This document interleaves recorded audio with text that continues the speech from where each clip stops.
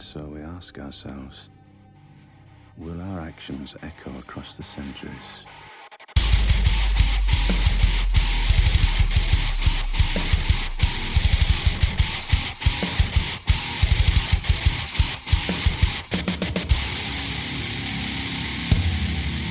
Yeah, we're just going for it. Graham Nolan, welcome back. How's the homestead, buddy? Actually, recently it's been a little rough, but just pushing through it, What's been going on? Recently I had a property I had purchased in another state, West Virginia, which is right across the river from where I live. And previous owner had already sold logging rights to it, so I had to deal with that shit. Damn, he was double dipping. Yeah. Yep. Oh, that's Lost fun. a pickup truck to it too, because they decided to fell a tree on top of it.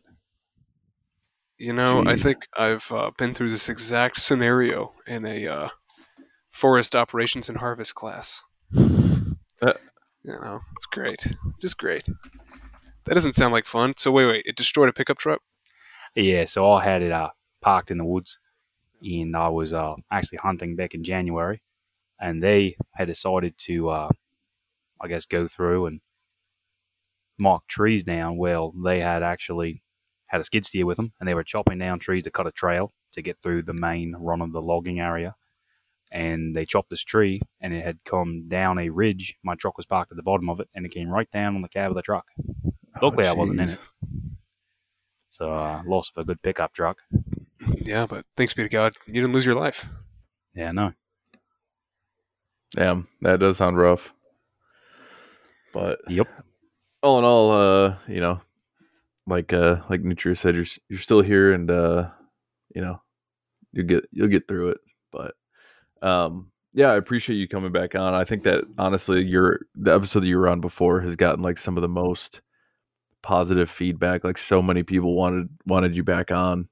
But obviously, like you're busy and I'm busy and stuff. But I'm glad that you were able to come back and join us.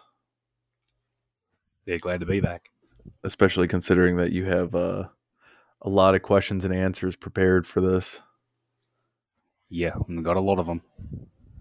And the most experience in this area, so Yeah, that too. That's the other thing, is that I still don't have really any. I got a little a very modest small garden for like herbs, but yeah, I don't know. It's one of those things where like, you want to start and then it gets warm out to where you can start working on stuff outside a little bit easier, and the next thing you know, it's Easter and Memorial Day and stuff, and you're like, oh well, it's already getting too late to do this. I guess I'll do it next year. And so then I guess like the summer before that, you want to start planning, you guys start prepping everything. Yep. It's all about preparation and knowing certain times and dates when it comes to especially crops. That's one of the main ones. Yeah, because I remember that because I used to work at Lowe's in like the garden department, like the nursery, and the only thing that I really remember is that there's, for fertilizing your grass, there's like four stages you're supposed to do, and you're supposed to follow like the major holidays like Easter, Memorial Day, 4th of July, Labor Day. So I would imagine that crop planting follows kind of that same scheme. At least for around here, because in Australia it's different, because different hemisphere. The locals around here have all agreed that the frost should stop by Mother's Day, and that by Mother's Day you should already be putting plants in the ground. That's kind of like a locally agreed thing in my area. Yeah, I know that this year we got a couple late frosts because a couple of friends of mine that got their gardens together a lot better than I did. They set up their beds and everything, and then got some crops going and got some sprouts and everything, and everything was going good. And then there was a frost warning, so they like ran out and covered up all the crops with plastic, or all the plants at least, and all that stuff. And they were all worried that all their plants were just going to die. Yep, and see that's what the benefit of the greenhouse is. The greenhouse will keep that from being a problem. Yeah, Yeah, we have like a little. I think it's from Aldi. I think my wife got it from Aldi, but we got like a little greenhouse kit. It's basically just a couple shelves um, that you. It's like a stand with shelves that you'd put plants on or like pots, and then it's got like a greenhouse enclosure thing around it, so I could basically put it on my back deck pretty easily because we have a little thing with last year we did cilantro and basil, and then this year we got basil and dill, and then we're gonna plant some cilantro in another planter because I mean the thing with stuff like that too, like your herbs, is that they kind of just it you can kind of plant them whenever as long as it's warm out and they'll sprout pretty quickly. Yeah. Plus, another thing with herbs is they don't really have a long duration before they're ready to harvest, and they do Exactly, grow yeah, that's sporadically, so another you key get a point constant too. supply of it. Yeah, I mean, even if right after we're done talking here, I go outside and plant cilantro. Like, I'll probably start having a couple of usable sprouts like mid next month. Yeah. So, but yeah, man, if you want to start rolling into the questions and answers, or whatever, you can fully lead this thing. I'm cool with it. All right. So, I mean, the largest question I've had asked, that was the main question. Had about 30 people asked this, about 31 people asked this question. Was when they buy a lot of property, how do you avoid property taxes? Everybody wants to get away from the tax man. The IRS is not your friend, and most states in the United States have a some sort of tax credit for the homestead tax. Everyone usually has some sort of Homestead Act tax credit, and the Homestead Act's been around since 1867. You can take full advantage of it in most states. I'm sure there's probably some out there who've gotten rid of it, but check your local laws. My state has a Homestead Act tax credit.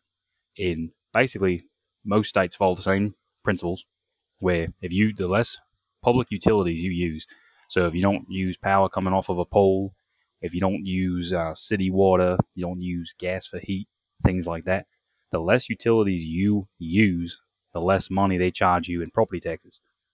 So for me, my power, now that I have electricity, I've gone solar, so I don't use any type of power off of a pole. I have my own well, so I don't use water from, the local, and I don't use gas for heat. I use firewood. So for me, I am 100% in the AI self-sufficient, and I get a large tax credit. I usually get about $2,000 credit. So it usually covers my entire property tax. And then you also have to go with how your property's zoned. A lot of your properties you're going to be buying aren't going to be zoned residential. They're probably not even going to have a house on them if you're going to buy off grid. And if you're buying in a semi-suburban area, some places have been zoned agricultural and you just don't know it yet. And when you buy it, your property tax is going to be null and void. Now, if you live in suburbia where you have your house next to your neighbor, you're going to be paying property taxes regardless. But if you're going in the off-grid route, if you're going off-grid, I highly suggest you look at your state's laws for the Homestead Act and see what the tax credits are going to be, because you can really save a lot of money. When I first got into it, I was estimated because I didn't take a loan when I bought my property straight out, and I was estimated to be paying about $4,000 a year in property tax. Now I pay right around $219 a year. So, you just got to look into the local laws and, you work that towards you.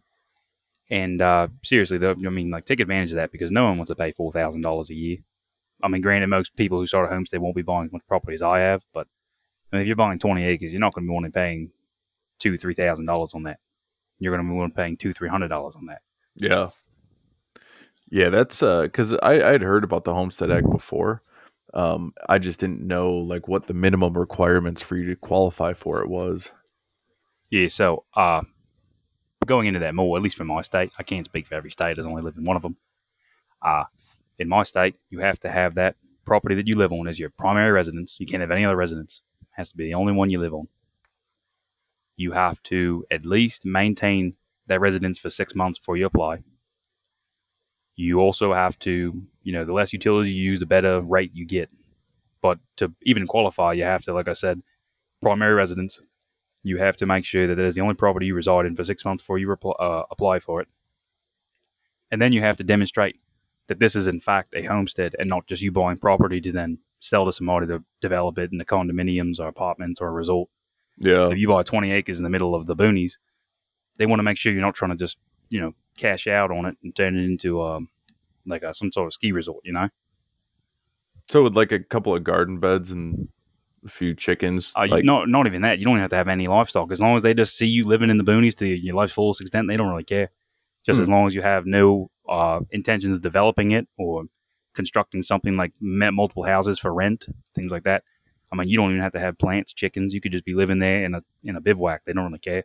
Just as long as you're not sitting there trying to develop it or make additional money off of it to where the state's going to be subverted. They don't really care. If you start living that bushman lifestyle or the homesteader lifestyle, the state just sees you as not the average bear and doesn't collect taxes from you. Hey, congratulations! You're so weird. We're not gonna tax you. We don't want your money. Exactly. Pretty much. It's like, nah, we're good, mate. But we don't want to go into your bivvy and try and steal your money. Yeah. Well, they probably know it's all under your mattress anyway. Oh no, mine's in the 30-foot well. You have to look in with your head, and then I grab your legs and tip you over. The money softens the blow. It's like That's that funny. scene in Sparta where they kick him over into the hole. Same thing. This It's is just Homestead and kick you into the hole. It's to just fall like into your bank. $100,000 worth of pennies at the bottom. Exactly. Yeah, Count them all out. You can have them if you can count them. that's right. If you don't You break yell your neck. down there for him not to mess up your savings account. I'll wait till he gets done counting them all, and I'll throw another one in there and make him recount. Start Yeah, over. That's the main question I had, because a lot of people did ask. For anyone who doesn't know, I own exactly 290 acres of land.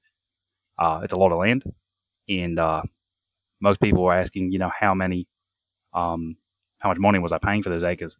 And the question to be answered is not a lot of money, and you can do the same thing as long as you read into your local laws and take advantage of them. Yeah, I think that's kind of a thing too with you get that a lot kind of in these circles where guys are sort of like, I'm just going to ignore the law anyway, which if you're going to do that, like I don't recommend it, but if you are going to do it, at least know the law. Yeah, Like exactly. in Know general, what you're subverting. yeah, because there's a lot of things that you can learn even like that. Like I had known about the homestead credit, but I just had assumed that it was, you had to have proof that it was an actual homestead. Like you were able to subside off of it for, whatever. And so I just never read into the laws. But if I'd read into the law, like you had said, then I'd find out, potentially in my state, like, hey, as long as I just live here, I get a homestead credit. Yeah. Like in my state, for example, the more self-sufficient you are, and they don't really care about your food, as long as you're not using their utilities, they just go, okay, well, this guy doesn't use anything, so let him fend for himself. And So if you had like solar and rainwater collection, you'd be fine. Because that's the other thing too, is I know that at least in my state, if you're on city water, which even the small cities here have water. Like I'm in a pretty small town, and we still have city water technically. You can't have a well. Like it's officially illegal to dig a well if you're on the city water. Yeah, so, yeah, it's same in my state too. And you I can't figured have a it's probably septic tank common. either. What's that? You can't have a septic system either if you're on city water. They won't allow you to dig one. You're also not supposed to collect rainwater if you're on city water. I didn't know that. Depends on the state, obviously. But Yeah, that's just big water for you. Drink more alcohol, boys. Drink more fluoride. I drank 17 beers before this started. I'll let you know right now, I'm on my third pint of Foster's as we're talking.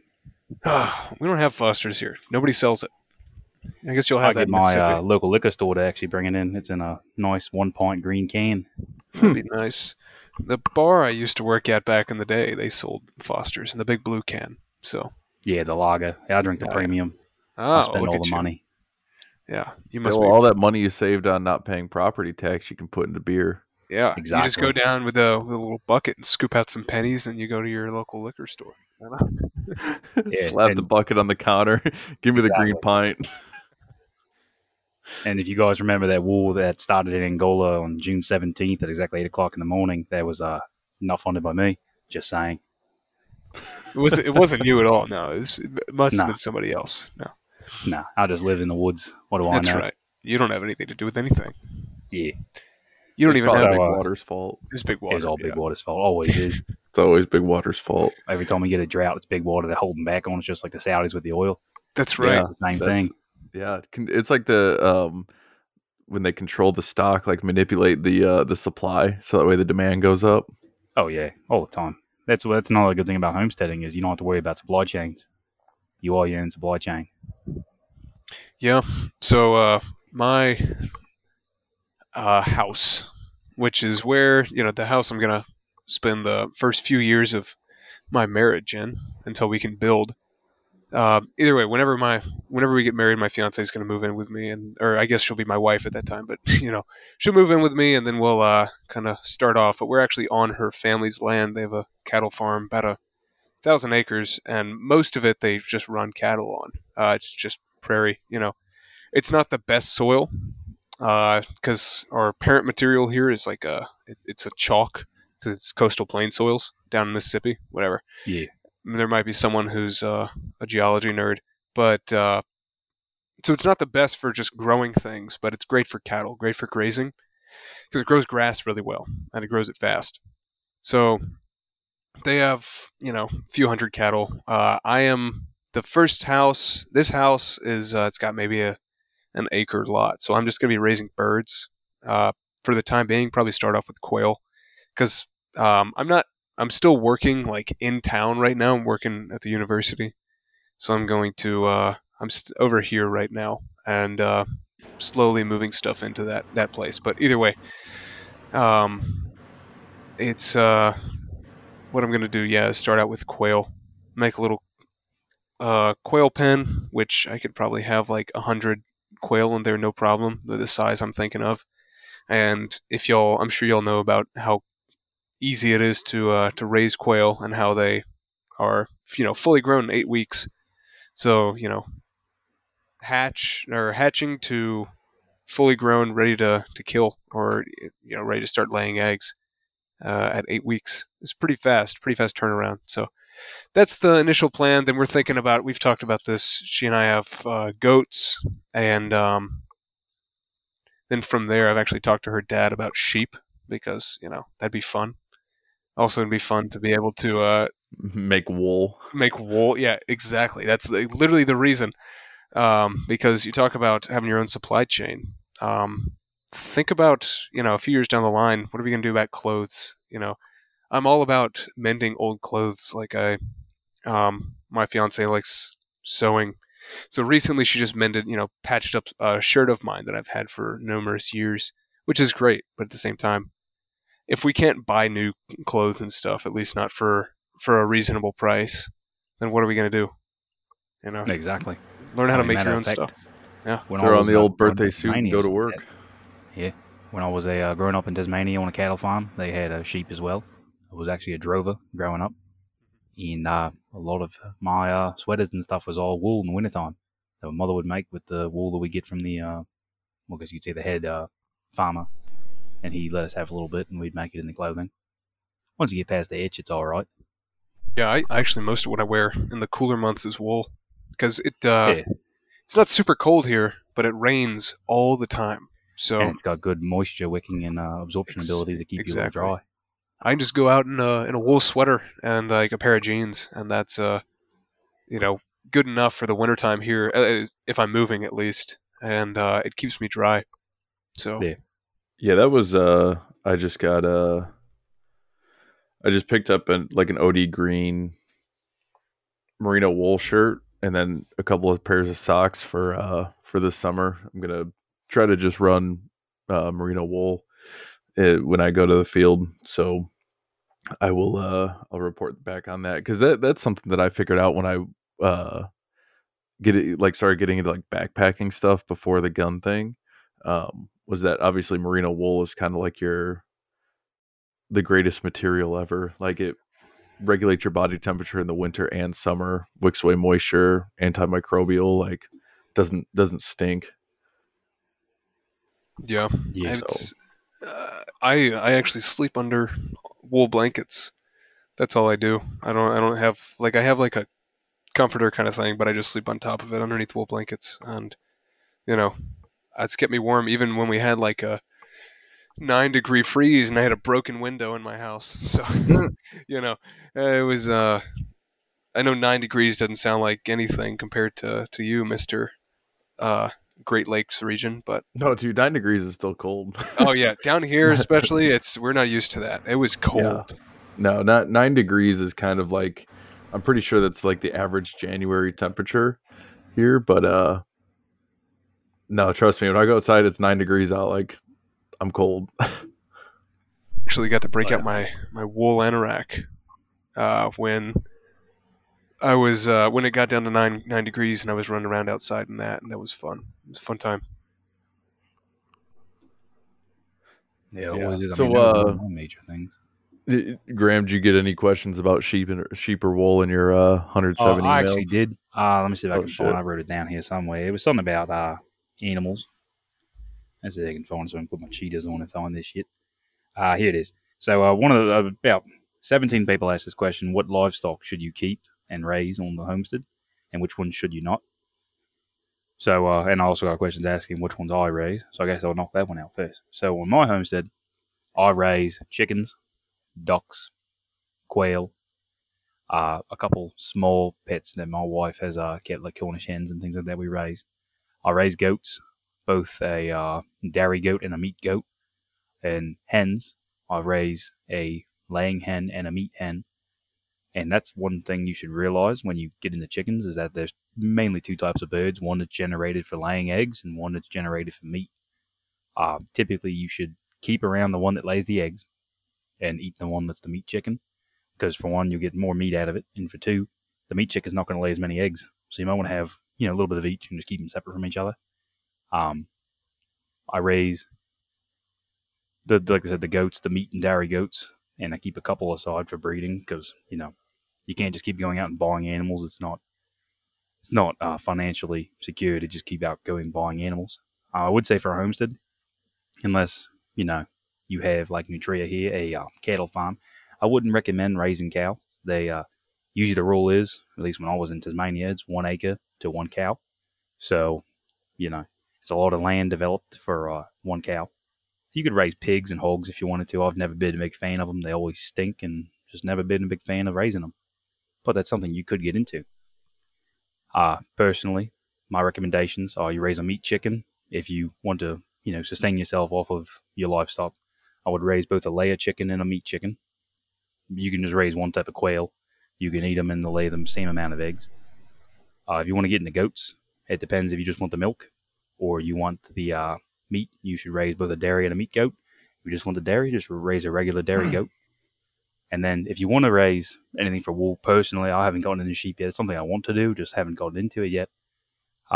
You can raise sheep, and certain breeds are, more developed and inclined to giving wool. Some people want to raise alpaca. I have no inclination to their well-being. I have never taken care of one.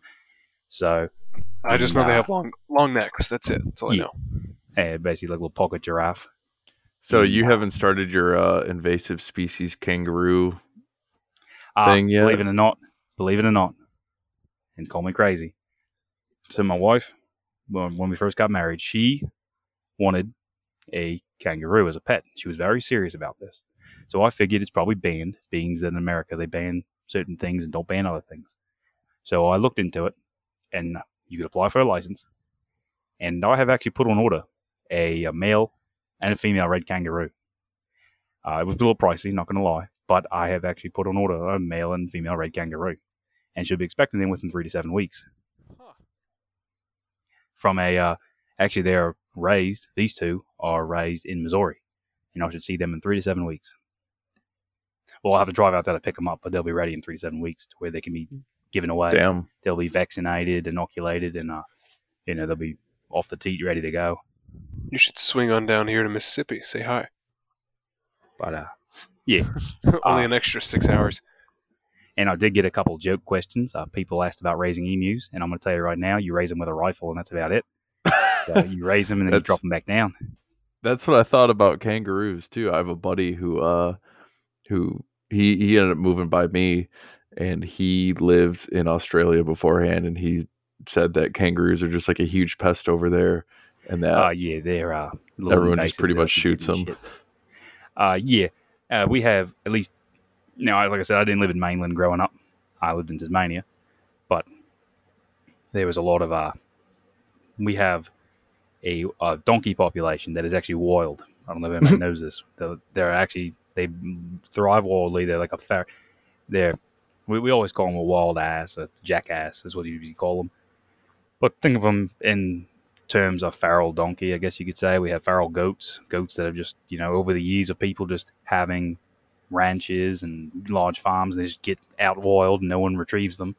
Because back in the days of colonization, you know, they go to South Wales and go buy property all over Australia and Tasmania, and they'd give 2,000-3,000 acres to one man. And, he loses animals. He's not going to go after them. He's going to buy more. So these animals get loose and they breed, and now we have feral goats, and of course we have the dingo, feral dog, and we got the feral donkeys too. But definitely no emus. I mean, I'm being personally, emus they're a pain in the ass. They can cause more harm to you than you can think, and they don't taste good. So you might as well just shoot them and bury them in a 6-foot hole or incinerate them. Your choice. I had a good bit of ostrich in my life, but I know not the same thing. Yeah. Another animal too. If you're serious about horses and pack animals, I also have a mule. I actually got it from a local.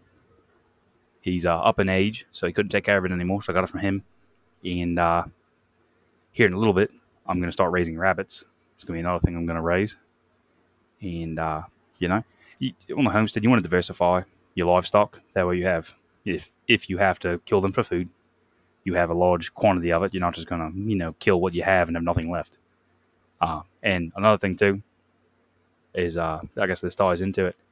Another question asked about hunting and fishing, and that should be living on a homestead. If you live off grid or even have a couple acres with some woods, try and supplement your game with in your hunting seasons in your states. Try and supplement your food with wild game, whether it be a deer or turkey, whatever you have in your area, fish. Try and supplement with that too. Don't just go killing off your livestock. Take from nature too. That's what it's there for. Yeah, a lot of deer here, a lot of deer hunting, and Yeah. Deer is great. But speaking of, I guess, on the topic of large game, that does bring up a point with deer and cattle as well. Anything bigger, you'll have a lot of meat, and you need to have a way to store that. And as we know, with solar, you definitely probably are better off in a grid down scenario. But for people who are on electricity, you need to be able to preserve your food without just refrigeration. Yes, and that's definitely something I've been looking into a lot, like smoking and salt curing and everything. But it's nothing I've actually experimented with yet. So I do have a smoker though. So I saw a video where some guys in either like Detroit or Baltimore, or Chicago or something, a bunch of really swell gentlemen, they took like a filing cabinet and they cut it out to make it a smoker. Like one of those real tall office filing cabinets, like 5 drawers. I think that they cut out the way that the drawers were, and they put like the meat all the way in the top and then the fire on the bottom. Or I don't know, they had some funny get up. But speaking about large game, did anybody else, my buddy just texted me this, but did anybody else know that salting your watermelon makes it taste better? In a few locals, he actually put pepper on it too. That and cantaloupe, they actually put pepper on it. They say makes it taste better. I don't like cantaloupe. No? Maybe if you salted it. No, I'll try it, I guess. I'm going to my family's house this weekend for Father's Day. I guess if there's a fruit salad with some cantaloupe, I'll put a little bit of salt on there and give her a whirl. But yeah, I didn't realize that wasn't like a well-known thing about salting your watermelon makes it taste better. So you know how in the Gospels Christ says you're the salt of the earth? You know what I'm talking about? Yeah. Yeah. So that's there's a reason for that, A few reasons. Salt is great, it's good, whatever, but it actually brings out natural flavors in things. When Yep. traditionally, when you talk about people seasoning food, they're just putting salt on it. That's seasoning it. So you're like salting food. It helps bring out the natural flavors and everything. And actually, a lot of times will leach out the tannins so that they're more kind of present and easier to taste. And so, in the same way, like Christ is obviously referring to people as like, okay, you're bringing out the goodness in the world, whatever. But for us, for our intents and purposes, right now, you salt your watermelon, you bring out the good flavors in the watermelon. Personally, I'm not huge on watermelon. Even though I'm from the South, maybe I just don't fit the demographic. I don't know. But Dude, watermelon is good. I don't even care. frozen Yeah, I eat that watermelon, with I've a had spoon. that. That's pretty good. But Yeah, Pull that that's right good out of the garden, too. eat that with a spoon. Yeah, I agree. Yeah, the thing with salt that's funny is that was there was actually that video recently that went around where that girl was talking about how people were, because she has like a cooking show online or whatever. It was like TikTok or whatever. I don't have TikTok, but and people were telling her that she doesn't season her food, but she was explaining that like when you buy off the shelf seasoning, it has like garlic powder and onion powder and stuff, and it's like she was basically like, I'm using the things that these are from, like garlic powder, the ingredient is garlic, right? Onion powder, the ingredient is onion, like that's in the recipe. And then I already actually knew this. I'm not like a cook by any means. The first time I had ever baked anything was when you gave your bread recipe that I made. But the lembas bread. yeah, I made that and it was pretty good. But I promised my wife I was going to try to attempt to make some cookies too, to see if those turn out to be any good or if those are unedible. But yeah, that I actually knew that the when people say like this food needs more seasoning, it means that basically like you need to put more salt on it because like you said, salt brings out the natural flavors. I think too that with the watermelon there's something about the moisture or something else in it, like because salt obviously messes with moisture. Like if you go to the bar and you throw some salt on your napkin, then your beer glass won't stick to it. Yeah. I've never been to a bar in my life. I wouldn't know anything Really? about drinking. No, I'm being sarcastic. Sorry. Oh, I figured you to be the guy that's like, because I knew that you drink, obviously, but I figured you'd be the guy that's like, yeah, I've never been to a bar, I just drink with my friends. Um, I guess I've been to a few bars, but most of the bars around here, it's unfortunate, they're like full of like queers and trannies. So there's this one that I went to years ago for my 21st birthday, and that I was not a great experience because they had like a gay flag there and everything, and I was like, all right, I'm never going back there. Now they do drag shows. So, So specifically last you're night. telling me that you don't have a lot of pride. No. I don't like queers. Not too fond of Actually, them. this reminds me of a quick administrative point I need to interject. But yeah, so I was uploading all the podcast episodes to Spreaker, and then through Spreaker I would have the podcast go to Spotify and stuff. Essentially it's through what's called an RSS link, which you can take the RSS link and put it in any sort of other like podcast hosting service, and it'll automatically, when I upload a podcast to Spreaker, it would automatically go to Spotify. Anyway, Spreaker banned us.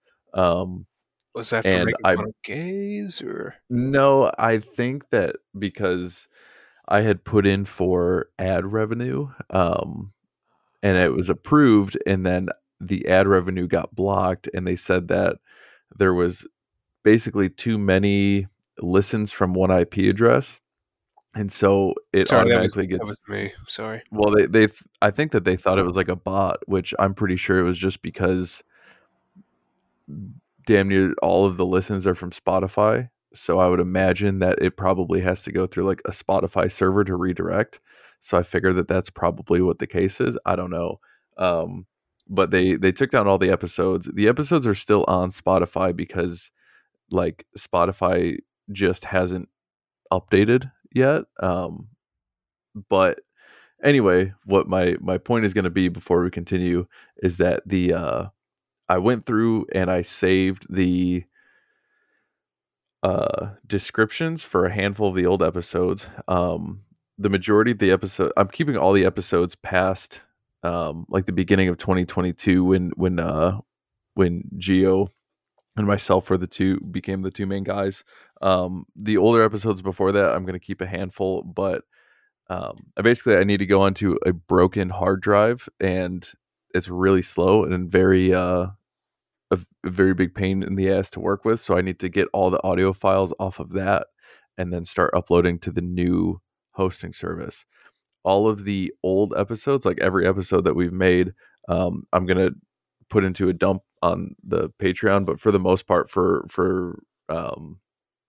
anybody that goes on the Spotify, they're not going to see a lot of the older episodes because and let's be honest, they're just not good. But plus there's a lot of topics that I want to re-hit because they weren't good when we did it originally. But I thought the so Catholicism episodes were good. yeah, those are good. Those are staying on. Those are fairly recent. But yeah, I already have like a list of the episodes I'm keeping for Spotify and stuff.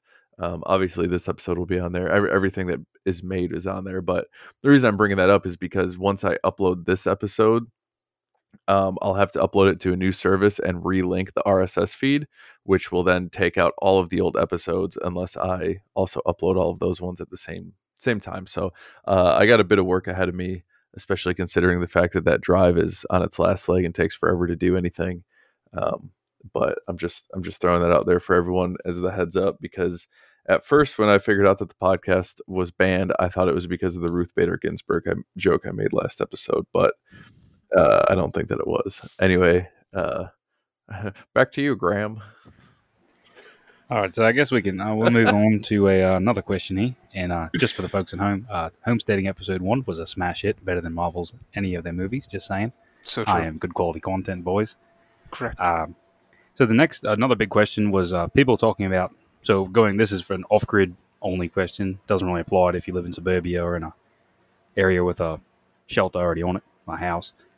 So people asked if they buy a property that has no established shelter on it, what is the best way to go about it? A lot of questions were about buying a prefab home or building your own. People asked about sourcing natural lumber from the property or just buying it at a lumber mill or any type of lumber yard. And to be honest with you guys, it's probably best to build your own. It's going to be cheaper. I mean, let's be honest with you guys.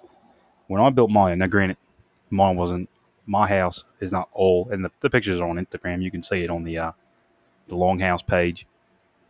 My house was built out of 2 recycled barns. I had recycled materials that were good that I could reuse. I took that out of a barn, and then I had actually taken lumber and stripped the trees of their bark, and I had charred it so it could sit on the ground as a foundation, and I put a lot of the interior lumber was all taken off the property, exteriors from the barns, and it's always going to be cheaper to build it yourself, and it's going to be cheaper to take it from nature because you already own the property. As long as you can process the wood, you can do with it as you please. Buying lumber, yeah, you might get it pressure treated. It's going to last you 50 years, but you have to look at it this way.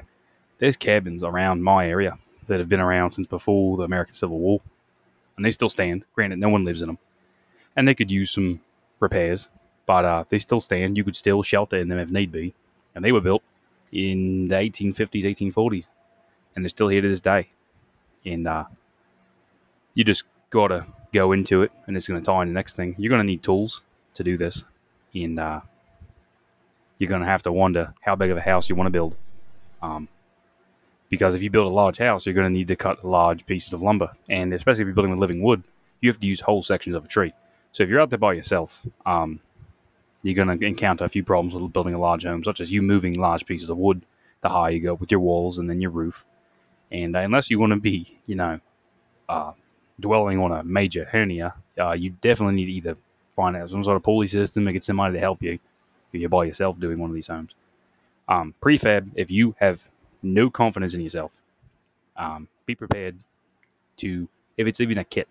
I mean, there's a local company, not in my state, but in West Virginia, but my other property I own. They sell a prefab home. It is about $50,000 starting out, and they range all up to about $300,000, and you still have to put it together.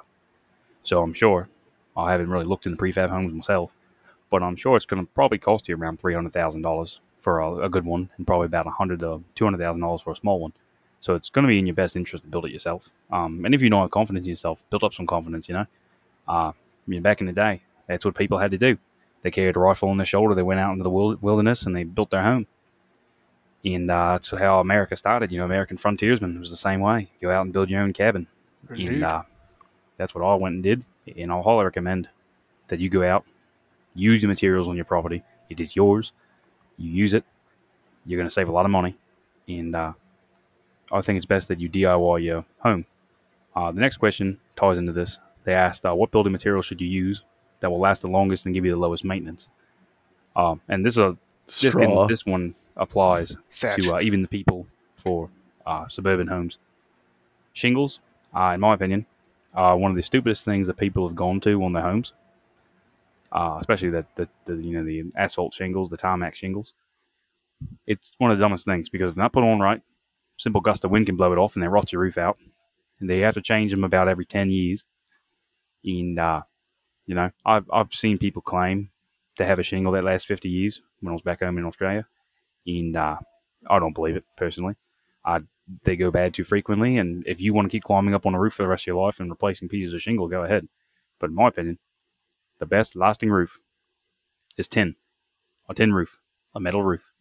It will last you the life of your building. Your building will fall out and the tin roof will still be there. If you get the right tin, it's not going to rust. If you paint it, it's even better, but it's not going to rust. You're not going to get rust holes in it. It's not like it's steel, it's tin. And homes in Australia, ever since about the 1840s, have been using tin roofs.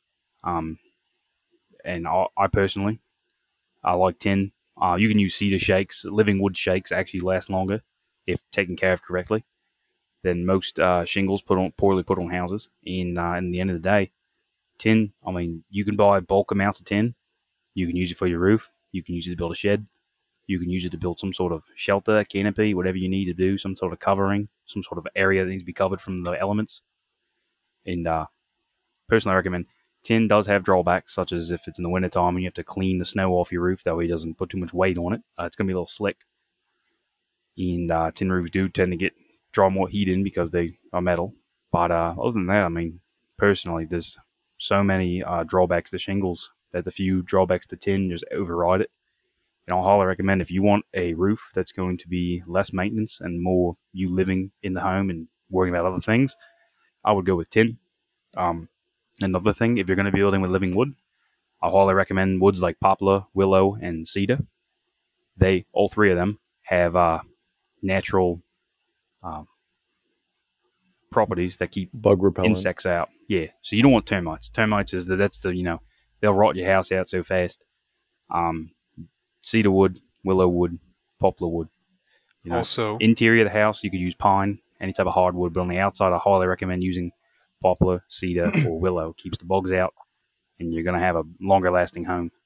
Also, for people in the south or closer to the coast, bald cypress or osage orange, bodock, hedge, whatever you want to call it.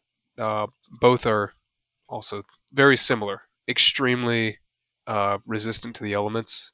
In fact, you go down. I grew up going down to Florida visiting my dad's family. I'm sorry. What? You said you grew up going down to Florida. I said I'm sorry. Oh yeah, terrible place. Except for Grandpa's house, that was cool. But you the have safe haven in Florida. Yeah, exactly safe house. You have old homesteads that are 200 years old, made entirely out of cypress, and the only thing that cypress does is it oxidizes and it turns black. That's it. It's like a patina, on a knife, on like a carbon steel blade or something like that. It's going to prevent rotting and corrosion, things like that, and keeps bugs away. It's really great. And also here, we have, since we're out on the prairie, there's osage that grow everywhere. Now that we use it mostly for fence posts because it doesn't grow with the best form factor, but you could cut it up into smaller pieces and use it as shingles for sure. Yeah, a lot of people like to use cedar for decks and fences and even closets, like interior closets, because the cedar won't, basically, the bugs don't like to hang out in there, so bugs won't get in your clothes. And then for your deck and for your fence, essentially long term, it's kind of like the metal roof, where like compared to shingles, a metal roof costs more, but you don't need to replace it in 10 to 20 years. You have it as long as the building is still standing. So, same thing with cedar. Like your initial cost is going to be more expensive for a fence than if you had, normal like a pine fence. Um, your cedar for like a deck is going to be kind of a similar cost to if you use um like composite decking materials, like the artificial deck shit that looks like wood. And but it's going to be lighter, and then you're not going to have bugs like you would with a normal deck, and paint it's not going to rot away or anything like that. So yeah, cedar is and all those other woods that have those properties are extremely useful. That's one thing too, is like I started reading a while back. I had gotten one of the Dave Canterbury, I think it was like the advanced bushcraft book, because I was kind of already like past the basic Because you're point. autistic. Yeah, exactly. But it has a couple of things on like identifying your natural, trees and plants and stuff like that, wild edibles, which I've never been good with. But one thing that I know from that is that there's actually two main types of oak trees. You have your red oak and your white oak. And your white oak is generally more medicinal, and like what kind of natures you can get from, or like it's more medicinal in nature from like what kind of things you can get from that tree. Um, like with the bark and the leaves and everything. And then red oak is more for building. And I guess that the old symbol for before like the Red Cross and all these like medical symbols, the old symbol for medicine used to be a white oak leaf.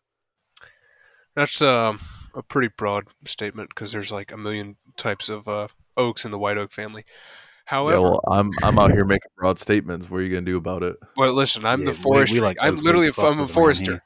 I'm a forester. Okay, what can Oh I'm yeah, all name every forester. tree. Yeah. Okay. Yeah, name White every oak, Quercus forest. alba. Forest Gump, No, but Forest Whitaker. oh, you call me black. Uh, um, yeah. So with along those lines, I will say white oak, is very commonly used for whiskey barrels. That's what it's um, most used for. American oak barrels, son. Yeah, and in fact, it's you can't have American whiskey if it's not in whiskey barrel or non white oak whiskey Bourbon. barrels. Correct. Yeah, whatever bourbon. We have whiskey here too. It doesn't matter in Tennessee. I'm closer to Tennessee, but no. So that kind of brings up a good point as well. I would urge anyone who um, does buy property with timberland on it. Damn, your property got the fresh Tims on. Yeah, yeah. I don't live in Detroit, so we don't have those here. But yeah, that's something you should consider is either consulting a forester. I'm sure there's one near you, or I guess going getting an education in forestry because it's a great field. But yeah, something that's really useful is being able to grow good wood, and regenerate hardwoods and everything, which take a very long time, especially oaks. And that's something that is not very often nowadays, especially down here, because what's easy is pine, yellow pine. That's what everyone grows. And then up north, it's various kinds of like cedars and whatnot. So and firs and everything. And the thing is, these are crop trees. They regenerate them really fast, and they're generally low quality. That's the same lumber that you're buying from the store. So store-bought lumber is generally terrible. It's like the worst kind of lumber because not only you mentioned it being pressure treated wood sucks. It's terrible, whatever. But it's also the fact that these trees are they are pushed to their very physiological limits from you know having basically the entire lifespan of a yellow pine, mostly a loblolly pine, uh, in 25 years, like a 25 to 30 year rotation. That's really fast and does not produce very good wood. So this stuff is not going to last very long. I mean, it's fine for like maybe interior, like veneer or siding, things like that. But if you actually want structural lumber, it's not the best. And that's why these prefabricated houses are made of that. So something you should consider, especially if you're thinking of buying a piece of land somewhere, is where are you going to get your lumber? Do you have lumber out on your property? Do you have a that you could use? Do you have a neighbor who has like a little wood miser mill or something like that who can help you cut stuff to length and do what you need to do? Because if you're just relying on the stuff from the store or whatever your construction company finds, then you're not going to have the best house, and you're going to start to have a lot of issues down the line. And this comes down, really just goes down to all kinds of materials as well. Like if you're just, doing a timber framed house with drywall, that thing is not going to stand up to anything. You talk about snow on your roof very well might collapse if there's too much weight on there. But if you actually build it properly, then hopefully your house will survive. Also, Probably not. yeah, maybe. Yeah, Thinking about talking about shingles though. I back in we have lots of tornadoes down here. But back in when was it? It was March. There was a really big tornado ripped through a town just north of me, Amory, Mississippi. And it literally looked like a nuke went off there. I was up there doing relief work with some guys, and at one point or several points we were at different places, but one we were putting tarps over a house who just had holes ripped in the roof by the wind, just ripping entire chunks of plywood and shingle off. So I'm not saying that those kind of conditions won't rip a tin roof off, but replacing a tin roof may be slightly more expensive than replacing shingles, but it's if it's properly installed, it's probably not going to fly off like all your little shingles who just get, every time there's a gust of wind more than 65 miles per hour, they just start flying. So, yeah. Never asked a forestry guy about lumber. Yeah, I remember when I worked at Lowe's in the lumber area, we would have the pressure treated wood, and you have to, like, we would get big trucks at regular intervals, so we were I would go and take off the whole like pallets and then put them on the shelves and stuff. But anyway, there was a heater on the ceiling, like one of the big heating units for the building, and where did we put the pressure treated lumber? Was right underneath that, just by chance, where that was set up. So we'd have this pressure treated lumber, and we'd put kind of the uncommon stuff for like the overflow up there. And if it was overflow, it was probably because the stuff sold real quick, like your 2x4s and your 2x6s and stuff like that, 4x4s. But occasionally we'd have some 4x4 band of pressure treated wood that had been up there for so damn long, because we just didn't, it was like in a weird position or something. Nobody wanted to get it. I was a little too brave on the forklift usually, but it paid off in the long run. But yeah, I would like pull that down, and you cut the bands, and all the wood would just bend and contort in ways that you didn't even know were possible, because the when you have pressure treated wood, it's treated with the shit you put on plants to keep bugs off. Mm-hmm. Herbicides. Yeah. Sorry, pesticides. Whatever. Yes, pesticides. So it's treated with pesticides, which are all water-based. So you soak it in pesticide, and then, the drivers drop it off at Lowe's, who put it underneath a heating unit, and then it just dries out all of the water and warps and contorts the wood, and then it's all in, bands. So then when you cut them, then they just spring out everywhere. So it was kind of funny though, because we would take, and your local hardware store might do this too, where we would take all the really warped pieces that were basically beyond salvageable, and we would all we take it all, put it in like a huge band, and then essentially we would sell it for like a crazy discount. And if it sat there for too long, then we knock it down even more.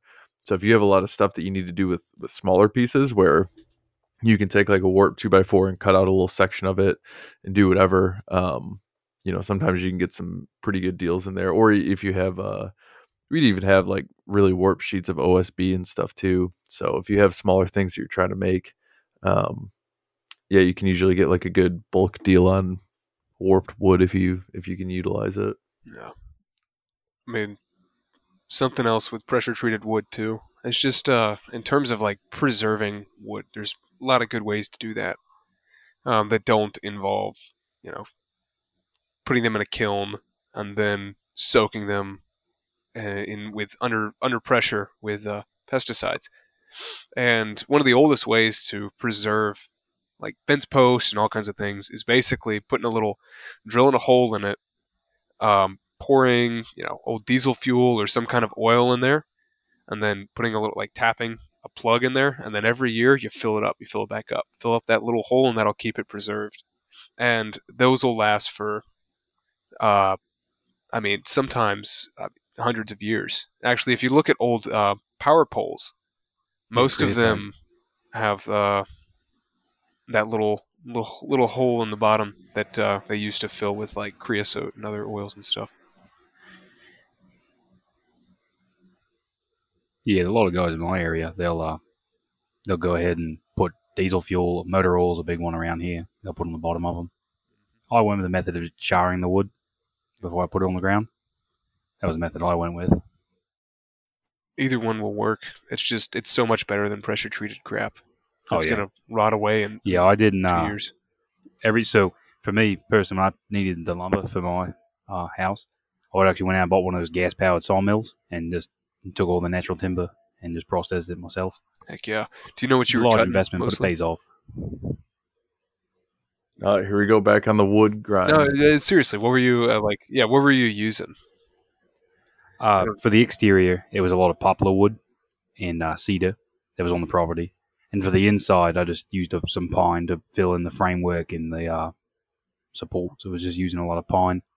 I wanted to keep the pine on the inside, and the more I didn't really have a lot of cedar around. There was good cedar that was ready to be harvested and used in the building project. So I used pine on the inside and a lot of the cedar and poplar on the outside. Yeah, that's good stuff. I don't need to go and indulge my autism about timber, but that's one thing. Yeah, like I mentioned a wood miser mill earlier. That's basically what you're talking about, like one of those little gas powered ones. Yeah. You have a buddy who has goodness, you have a buddy or a neighbor who has one. You can call him over, say like, hey, I'll pay you for your time, but I'd like to use this. I need your help, whatever. And something that's great too is, I mean, I know not everyone has family where they are, but friends, family, not using them, but taking advantage of the people who are there to help you, who want to help you to help build your house. I mean, my fiance's cousin, two of her cousins actually, they have houses that they built out on the family property, and they built them themselves. Just had their brothers and her dad and everybody come help, and there are even a bunch of Mennonites that live in the area, and they're known to help. They help with cattle sometimes, and they help with building and whatnot too, because just kind of traditional communities, and that's something that you should, if you're going to homestead, you should try and take advantage of and join a more traditional community who actually wants to support each other. Yeah, because generally the only people now that are homesteading are like, people like that. Like generally your yuppies that live in the city aren't like, oh, I need to move out and buy all this land and put goats and kangaroos on it. Yeah, and if they do move out to the land or to the country, it's more like, this is my summer home. This is I go to the Smoky Mountains every summer and spend the time up there, and that's something I absolutely the granola girls live in a van. Yeah, I don't even start it. Something I hate. That's ugh. Yeah, living in a van down by the river. All right, Chris Farley. That's I funny. live in a van down by the river. What other good questions did you get, or like what were like the other biggest hitters? Let's see. I got a lot of them about. I got one. It was a pretty big one about what firearms you should use or have handy on your homestead for hunting and personal protection. And I'm on my 300 blackout arc right now. I got a lot of people who suggested a rifle with their question, and I got a lot of alarming Mosing the gun suggestions. And, Oh, jeez. Dear. personally, I recommend that you might as well just go back to a matchlock if you're going to use a Mosin. Honestly, yeah. I mean, personally, I mean, a lot of times, if you don't have the money, you're not going to be really buying up a lot of guns on a homestead. I mean, personally, never going to use them. I mean, I don't want to personally have a personal arsenal. Some people do like collecting a lot of firearms. It's up to you. Uh, I would recommend having one rifle for your defense and have another one for your game, because people and deer are two separate things. People fire back, deer usually do not. If you have a deer firing back, it's most likely not a deer, and you should see if it has antlers and walking around on two legs, because it's probably not a deer. I got a lot of people asking about That's why the motions. land was so cheap. Yeah, they got the skinwalkers in it. Got the Wendigo. Bought Skinwalker Ranch for $1 back in 1989. Exactly. Sasquatch was just chilling on the riverbank. All the orbs to keep me up at night. I have a theory a lot about of people Sasquatch suggested. later. Go ahead. Sorry. Yeah. Go ahead. A lot of people out there, they put their little suggestions for what rifle they thought would be best. And I mean, a lot of people, if you have a military background or any type of woodman background, you're going to know which one's going to best suit you. Personally, you want to find a rifle, any type of rifle, shotgun, whatever weapon you want to buy. For one, it needs to be sustainable, as in, like, you need to be able to either buy ammunition or reload it for a very cost-effective way. That means don't go out and buy a French, Gras rifle from 1874 because it was used in some battle that you saw on YouTube. Don't go out and buy that, because it's just going to break the bank. You want to buy I love something when you that get to the 1874 part of YouTube. Oh yeah, you got those guys with the weird mustaches who they're going to go fight the Zulus at 2:00 and go talk about their tea and rifles at 4. And don't go out and buy something stupid. Don't go out and impulse buy something because you saw someone on YouTube shoot it for 5 seconds on a short and you decide that's going to be you. You want to buy something, like I said, that's sustainable. You also want to buy something you can get parts for. So if you go out and you buy, I don't know, a Mosin, are you going to be able to locally get parts for that? Are you going to be going on the internet and getting scalped by everybody on those auction websites?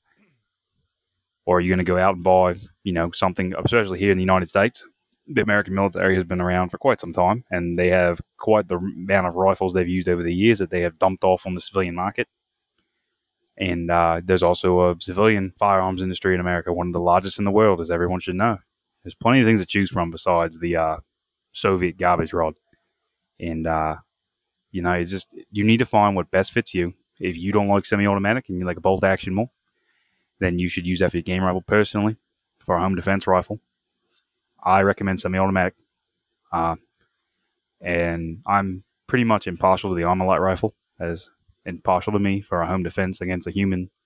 In my opinion, an Armalite rifle is one of the best defense weapons you can have. And some people might like Kalashnikovs, or people have state laws they got to abide by.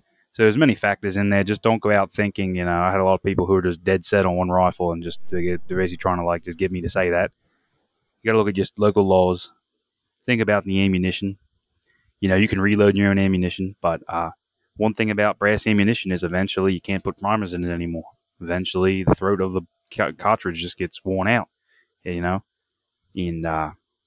another thing I recommend, if you want to get into it, try out black powder, try out muzzle loaders. Personally, I've had the same muzzle loading rifle I've been hunting with for the past 8 years, a flintlock. And personally, I think a great case can be made that a smoothbore flintlock firearm could outlast any of your modern cartridge rifles in terms of if shit hit the fan and you couldn't go out and buy ammunition anymore, you didn't have a supplies to reload it.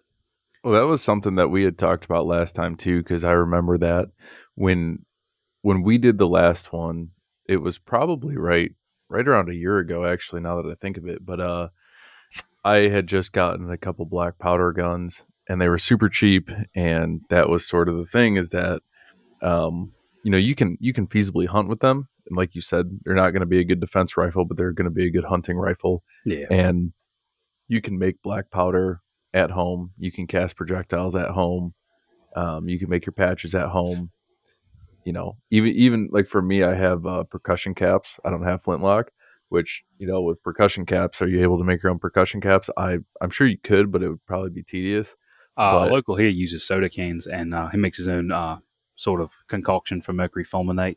I don't know it, and I don't know if I trust it. He is missing 2 fingers. I'll let you know, and that is not a joke. He is missing 2 fingers. That was Damn. just Appalachia, right? an accident. but yeah, Completely unrelated. completely unrelated to the soda can percussion caps. But even if you're running a percussion cap where you have to get the actual caps themselves, and even if you just wanted to streamline the process and go buy patches, that stuff is so damn cheap. You can buy. Oh yeah, If you went into 1,000. yeah, dude. If you went into the store with $50, you would come out with a lifetime supply and more. And like, you figure too with something like that, your caps, it's 1 cap per round, one patch per round, but you're not firing at the rate that you would going off with your AR-15 and mag dumping into trash. Like, that 30 rounds is going to take quite a while for you to get it off. And to be honest too, like when you're shooting black powder guns for fun, you can realistically get around with, or you can go ahead and shoot them all day if you wanted to, but at the end of the day, you're probably not going to fire more than 100 rounds a day at most, and that's like a day of going out for fun and shooting. That's not a day of hunting, where you might get a round off, or maybe 2 if you're lucky. Yeah, Yeah. a lot about black powder too is especially making. I'm sure everybody knows here. I'm sure people have already learned it here. One of the best trees to make charcoal with is willow, in my opinion. Making your own charcoal. And when I first learned to make black powder, was still in Tasmania at the time, and I was told that you get some willow wood or any type of wood out in the bush, because we lived in the bush. You didn't really have much. Any type of wood, but in America, at least, willow is one of the ones I've heard the best and I've had the best performance from. And then you just need the sulfur and the potassium nitrate. And in the bush, they used to go to the hardware store and buy a stump remover, and they'd use that for their black powder. I mean, there's many ways to skin a cat on black powder. Personally, when I go hunting, I usually use black powder just because I don't deplete cartridge ammunition. And usually, as a single homesteader, you don't need to harvest more than 2-3 deer to supplement your food supply. Sometimes a little more, depending on how much you're going to eat if you have more people to take care of. But just going out on a limb here, I wouldn't suggest going out and buying the old 1914 Enfield rifle to be your personal defense weapon, because it's not 1914 anymore.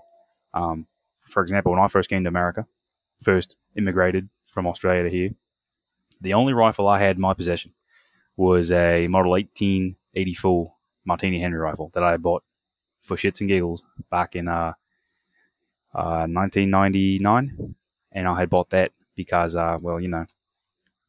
like the Zulu movie, it was being sold for $200 Australian dollars, and I decided, why the hell not? Do I recommend you going out and doing that? No. If you just want something to shoot the shit with, it is what it is. But if you want a dependable hunting rifle and you want a dependable defense weapon, I highly recommend dispersing them. If you want a multi-role weapon, 12-gauge shotgun is another one that has multiple purposes, multiple uses. If you don't want to buy a strictly muzzleloader, you can buy a 12-gauge shotgun, and you can make that in your muzzleloader. You can use slugs, shot ammunition. It all depends on what you want to utilize it for. I was about to recommend that. Yeah. One of the single shot ones. I know that Dave Canterbury online has a whole series about using a single shot 12 gauge as like your kind of survival rifle. Yeah. In when I was growing up, and I don't know if you guys know about this company, there was an American company called Harrington and Richardson, and H&R is what they were called. Yeah. Oh, and yeah, they make like bolt actions and stuff, don't they? So they had a single shot lineup called the Handy Rifle, and they had these rifles where the stocks were all the same. All you did was push a keyway out and change out the barrel. You could have 44 Magnum, 12 gauge. They had 45 caliber, 58 caliber muzzle loading rifles, 20 gauge. They had all kinds of different barrels you could pop on. Those, in my opinion, are the ultimate homesteading weapon because all you have to do is put the base investment on the receiver and the stock, and just buy the barrels, and you have, you know, your game rifle in many different calibers. You could, if you say you live in an area where you can hunt a waterfowl, or you can hunt deer or small game like a squirrel or any type of a rodent, I guess you could say, any type of mammal, and you want to use shot or a slug or a round ball or a high power cartridge, you can get that all out of one rifle. Compared to buying that that guy down the street with his I know what I have World War One Battle of Salem Enfield, or your June 4th, June 6th, 1944 M1 Garand that was at D-Day and he knows so because he was told so kind of guy, or that guy who knew a guy from Vietnam War who was the best sniper in the world and had this rifle. And you don't want to buy into that personally. You want to buy something that is made for the purpose. And I mean, I don't discourage if you're hell bent and set on buying a military surplus rifle, that's on you. But personally, I mean, I've been in the military, and I know what happens to a lot of those rifles. I know how many rounds get put down range out of those rifles, and from experience, I can tell you how some people take care of those rifles. And once rifles are put out of service, they've had quite the service life sometimes, and especially older rifles. Back in the day, they used cordite ammunition, so a lot of corrosion, a lot of damage to the rifling of certain rifles. So I wouldn't exactly jump out and buy one. If you went to your local gun shop and you found one for $100, $200, maybe even less, and there was a sound investment in your opinion, then go ahead. And I'm not going to go on talking about military surplus rifles. I'm sure there's other sources of information out there where you yourself, the viewer, can find that information yourself. But in my personal opinion, a good homestead rifle is one like the handy rifle where you can switch out calibers.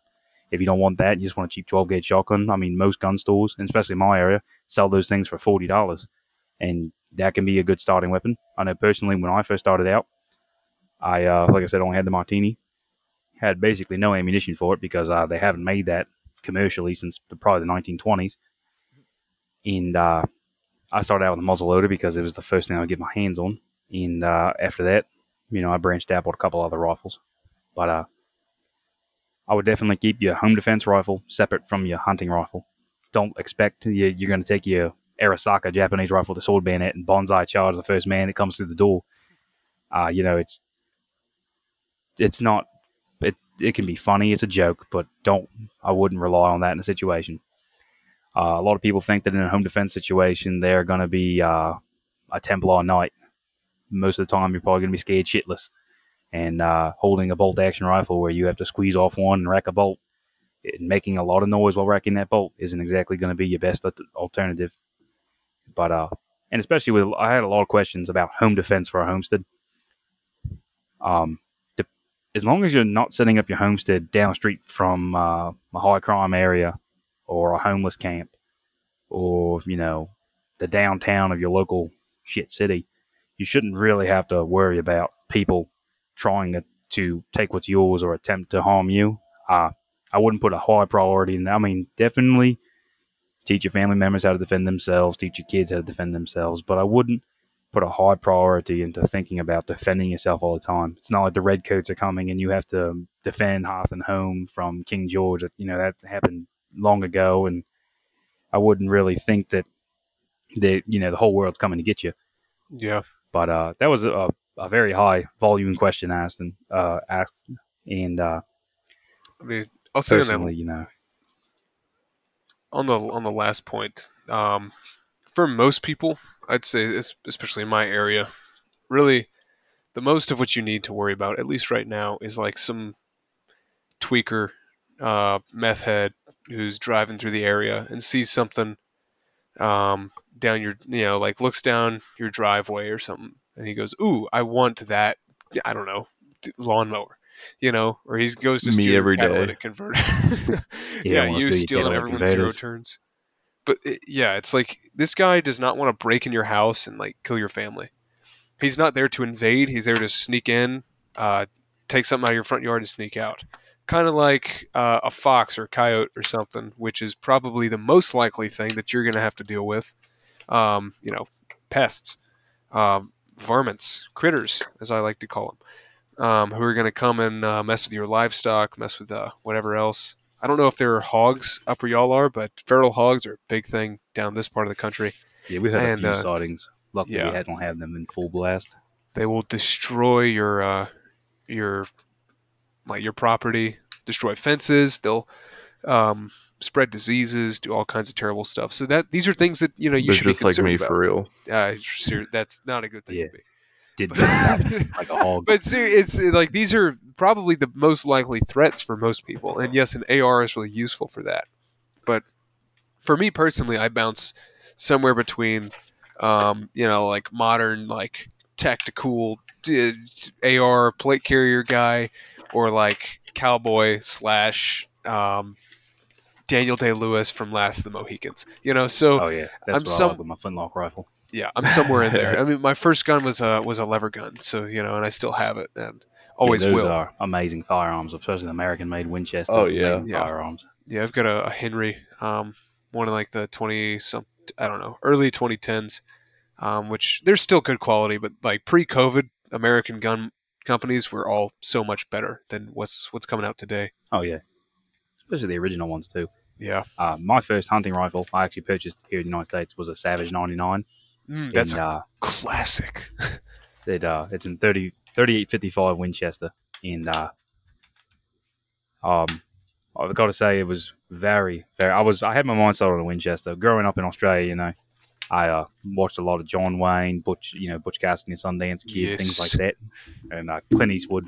So when I came to America, the first thing, because for those who don't know, Australia is just an oceanic Soviet republic. That's all they are. You can't own guns. When you can own them, they have to be locked away. In Australia, you have to lock your firearm away. So if you own and this is why America is 10 times better. Say you own a reproduction British brown bess musket, and Yeah. because I actually personally knew someone who had this incident happen, that musket he owned had an overall length of right around 4.5 feet. He had to actually have a custom gun locker made to store it away. His I mean, muzzle loader. Yeah. Yeah. Who's going to go out there and load powder, patch, and ball to cause widespread havoc? Besides, of course, the British themselves. That's what they did across the world for. Honestly, if you could go and commit like a mass killing with a brown vest, then honestly, You've heard it, Chief. you earned it. You're free to go. Yeah, it's impressive, but that's obviously it's just like you're saying. It's not obviously. We all know. How the cookie crumbles. It's not out because of safety concerns or anything like that. It's for control. It all boils down to control. And that's one of the reasons why I left Australia for America, and one of the reasons why I started Homestead, because you make your own decisions. Yeah. And some decisions can be stupid. I've learned the hard way on numerous occasions. And but yeah. Personally, like I said, in my opinion, with the whole firearm topic, I have seen people down south with the Armalite rifles who shoot the hogs, and the Armalite rifle is another one. Like I was talking about with the barrels that can be changed out. Armalite rifles can have multiple calibers. It's only 2 pins to go to the next caliber. Yeah. And that's more of the modern take on the old utility rifle. And I'm a fan of everything. Whatever fits you personally. But I guess just to end off this question with its answers, I wouldn't be keen to go running out and buy the old 1914 railroad iron and timber. I would go find something a little newer with a little more parts availability in case something breaks, because just like a car, guns are mechanical and they have moving parts that need to be cleaned, lubed, and sometimes break. Yeah. Well said. Definitely. So I guess another question. This was asked almost as much as the firearms question. Was vehicles. People asked what vehicles they should own. They asked what brands they should own. I'm not really going to get into that. That's 2006 Silver Pontiac Grand Prix. Yeah, those are the ones that hog up traffic and cause incidents of road rage. Yeah, Cause a lot more than that. I went on a ramp this morning. It was pretty short, but it was about people using turn signals, and it was all because of a 2006 Silver Pontiac Grand Prix. And maybe not 2006, but somewhere around that year. When I Some was in old Australia, it was shitty Holden, anything Holden, Holden Commodore, things like that. Those people. They had holding these some nuts. Ford cars, a couple of old Fords. They would Falcons, things like that, hog the road. Or the guys who drive BMWs, Here it's But Dodge Rams. oh, Dodge. So like in Australia, vehicles we have a lot of American vehicles, Ford, General Motors, some of the largest selling ones. We also have Toyotas. So here in America, you have many things to choose from, both old and new. And it all depends on your skill. And this goes, I'll tie this in with what I said in the last video we made. Learn trades, guys. Go out there and learn some trades. Don't be just a bump on a log.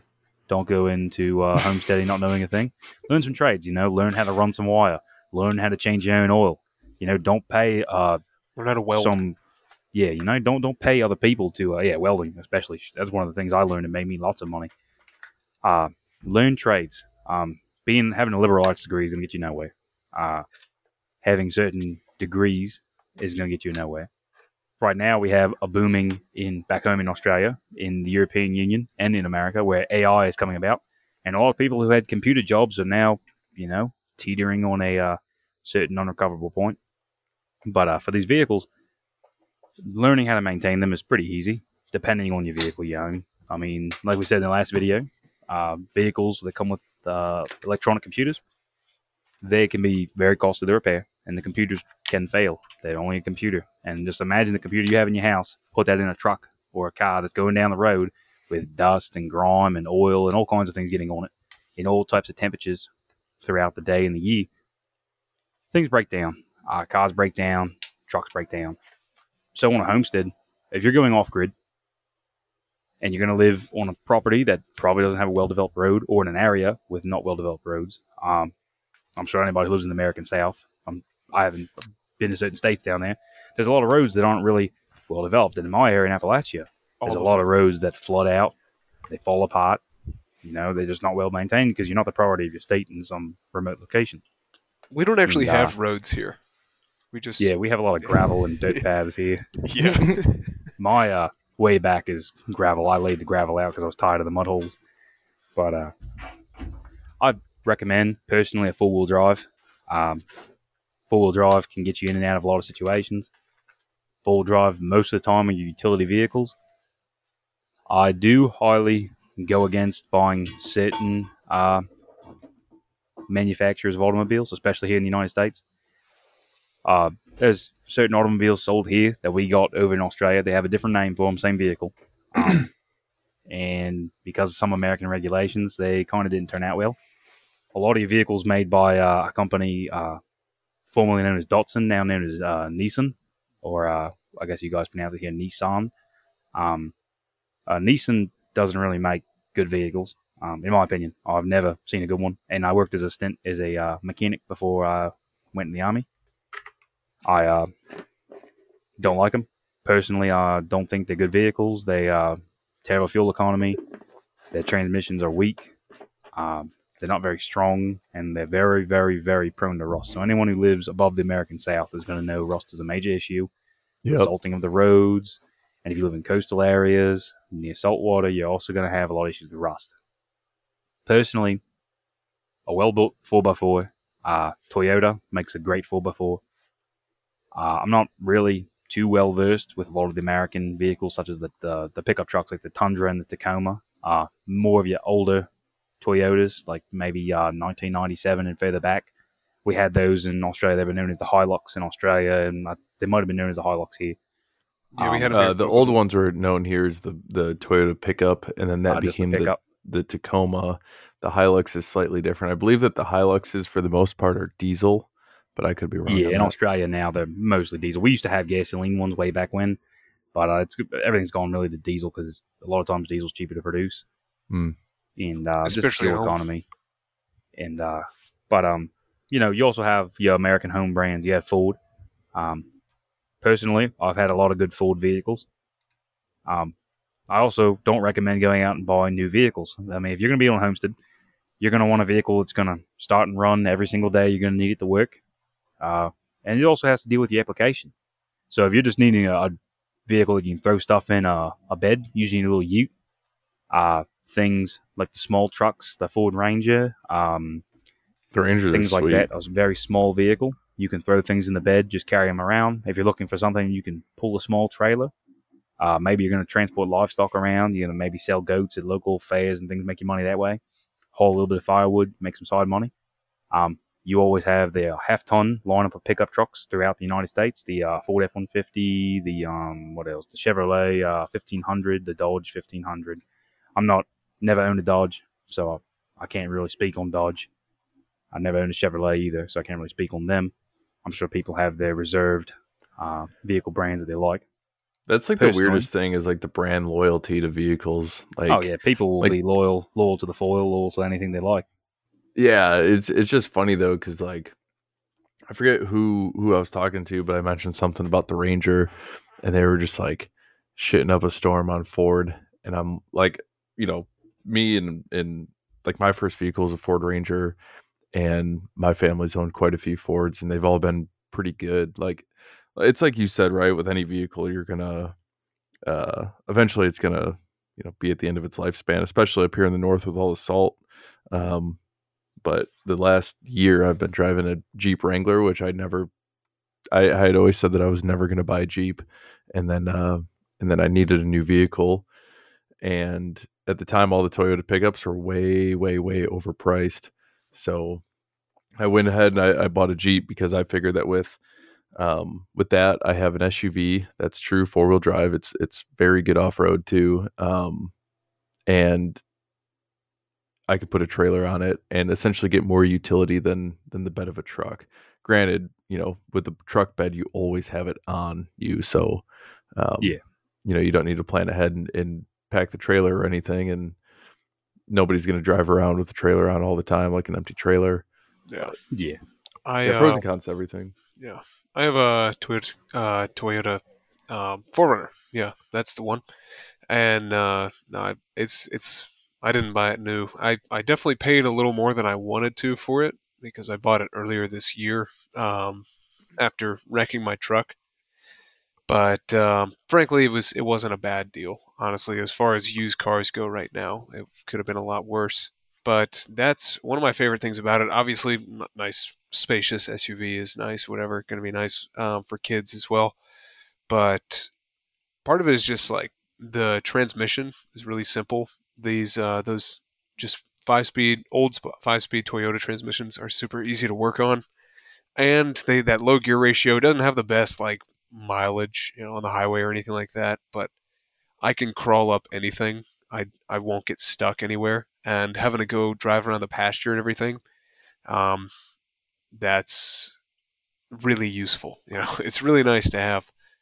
And just talking about utility vehicles just in general, having something that is able to be used on the homestead.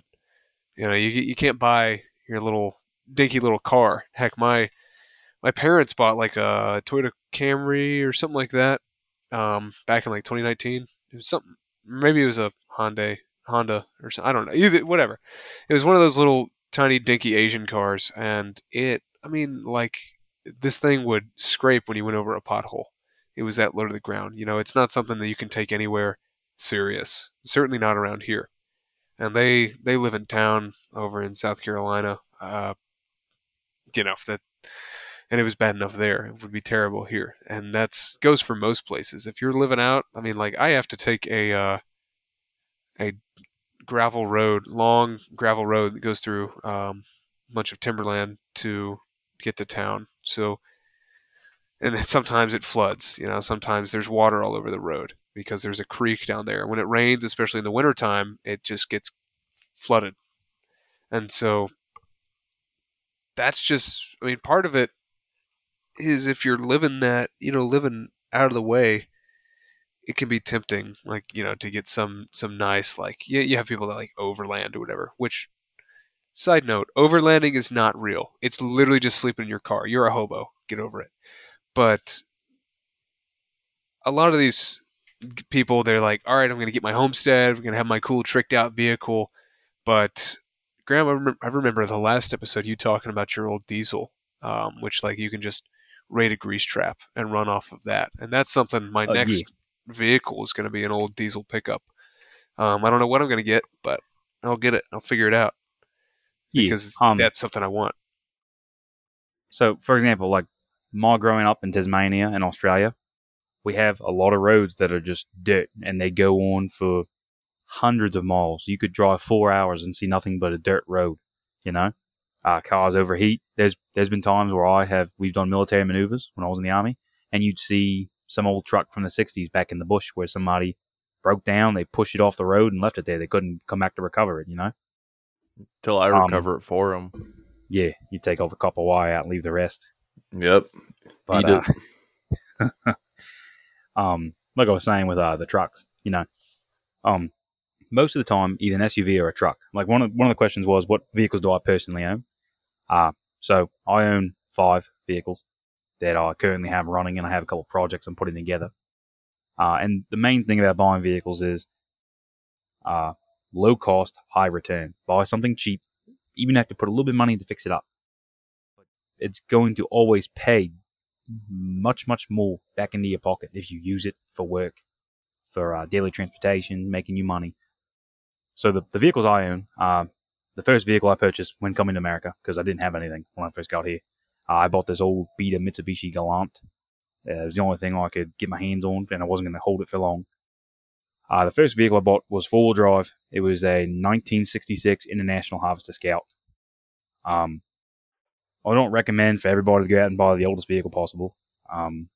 They do take a considerable level of maintenance knowledge. They are older systems, and there's not a lot of service information around anymore for the older vehicles. But if you think you can go ahead and do it. So I own a 1966 International Harvester Scout, which is just a 4x4, kind of like the Ford Bronco and the Jeep. I own a 1986 Ford Ranger that has a Mitsubishi diesel engine in it. I own used to own a Ford pickup truck with a diesel engine, which I am pulling out and putting into another Ford pickup truck. That is a diesel engine, which that's the one in the last video I talked about using grease oil and used motor oil. And then I have a kind of like a daily driver, 1995 F-150. And then my most recent addition was a 1966 F-350. And that's kind of like my tow hauling truck. Kind of tow everything around with that. And until I get the diesel back up and running. And especially with fuel type, all right? So gasoline, of course, I'm just not going to go on a rant about mechanical things. Everybody can learn that for themselves. But gasoline requires air, fuel, and spark from the spark plug, which requires electricity. Gas is put in the cylinder of the engine. The piston comes up, compresses the air. It sparks it, blows it up, sends it down, sends out the exhaust. Diesel does not require a spark plug. It just requires heat from compression. So, in theory, diesel engines are kind of more for the people who, especially the old mechanical ones. If you're in that whole EMP is going to fall and knock out my grandfather clock and my computer and my phone, diesel engines will, in theory, survive that a little better than a gasoline engine car, especially the new ones with computers. And I wouldn't recommend anybody out there who has a diesel engine who listens to this podcast. I wouldn't recommend just dumping motor oil right into your fuel tank, especially on newer diesels. For one, they're computer controlled now, so they probably won't even start. For two, newer diesels, very finite in their operation, so anything that's not really diesel fuel that gets in there might shut it off. But older diesels, say 2002 and backwards, you can dump motor oil them and run them just the way they are. I would mix it with diesel fuel first before you just dump it straight in.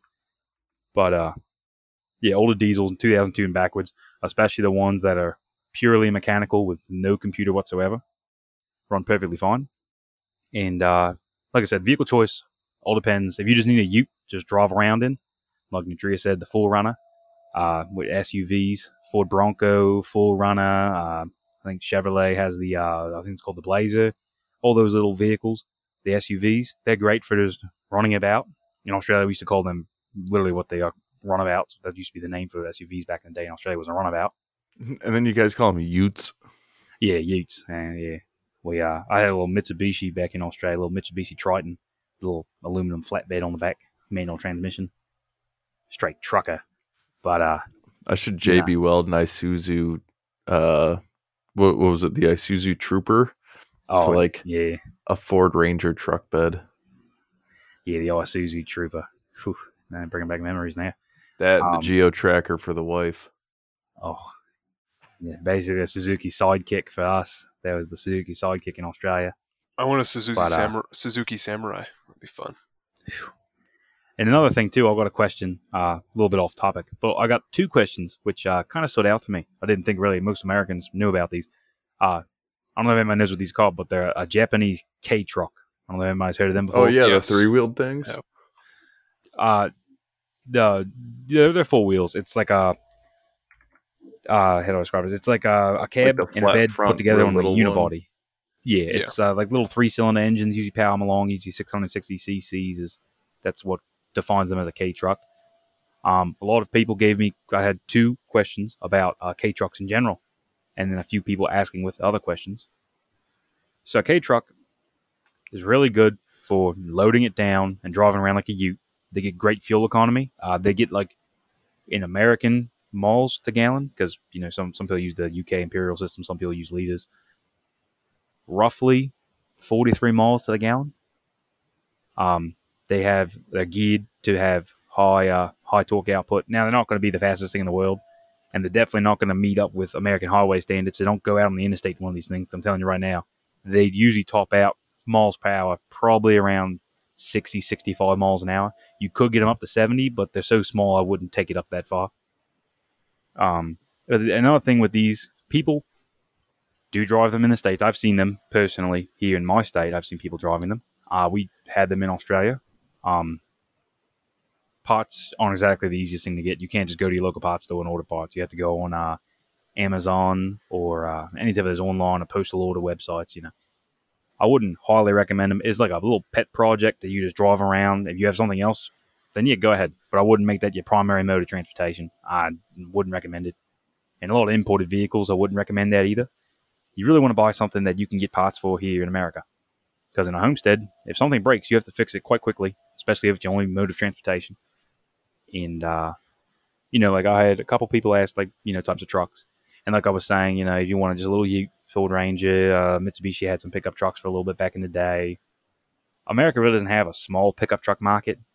They might have some more. I'm not really up to date in the new American vehicles. I know back in the day they had the Ford Ranger, the Chevrolet S10, things like that, real tiny trucks. Those are good for just being a ute, throwing stuff in the bed and carrying it around. Then you have the half-ton pickup, the 1500s, the 150s, the 100s. They're good for livestock, lumber, little things. If you're going to start hauling things like tractors, equipment, say you have a farm on your homestead and you want to buy a tractor. And that was actually some other questions I'll get to later. That was a big question there. They have the 3/4-ton truck, the 250s, the 2500s, things like that. That's usually when you start getting into diesel. Then you have the 1-ton truck, the 350. And really on a homestead, you don't need anything bigger than the 1-ton truck. Anything larger is not really necessary unless you're running your own lumber yard or something like that, or you're running a heavy equipment business out of your homestead. If you're just homesteading and you're just using it to haul things around for the homestead, you don't really need larger than 1 ton. And it's all about, choice, like Nutria said about the, being geared to a lower gearing, your transmission, you build up. I'm not going to get into that now. You can research gearing all day long on different gear ratios. Different gear ratios affect your speed, your top speed, your fuel economy, how high your engine revs. So you want to find something that fits you the best.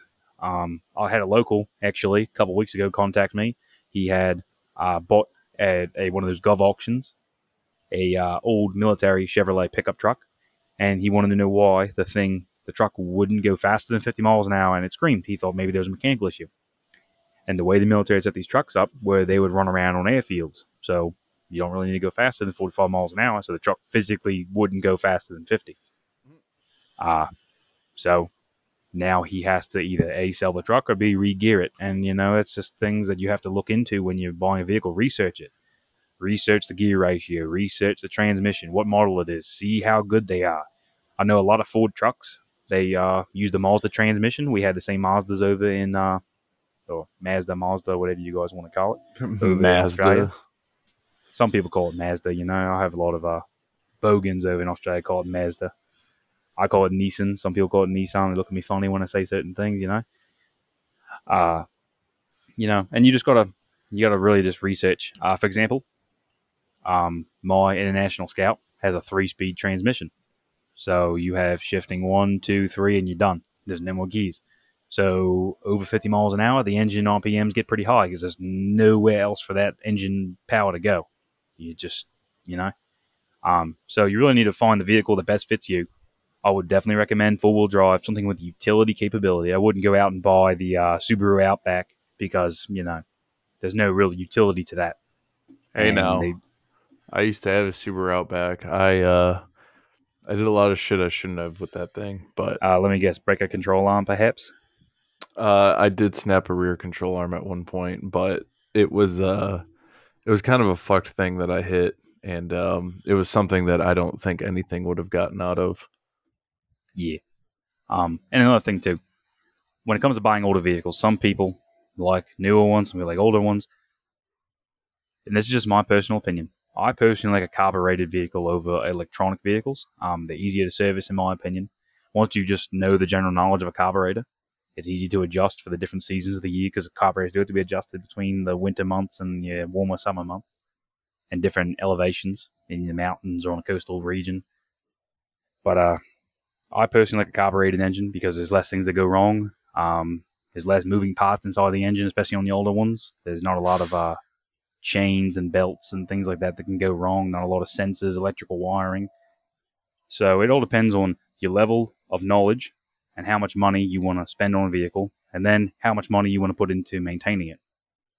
A lot of the older Toyotas, incredibly dependable transmission, incredibly dependable truck, incredibly dependable 4-cylinder engines and 6-cylinder engines and those things. Personally, I'd like to find an older Toyota with a 22R engine in it.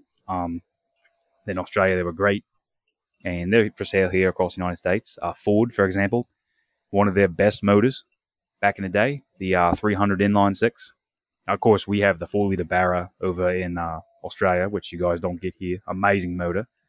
Ford had the 300 inline 6, 300 cubic inches. The thing was a beast. We've had local junkyards up here drop glass inside of them to detonate the motor, and they'll still run on it.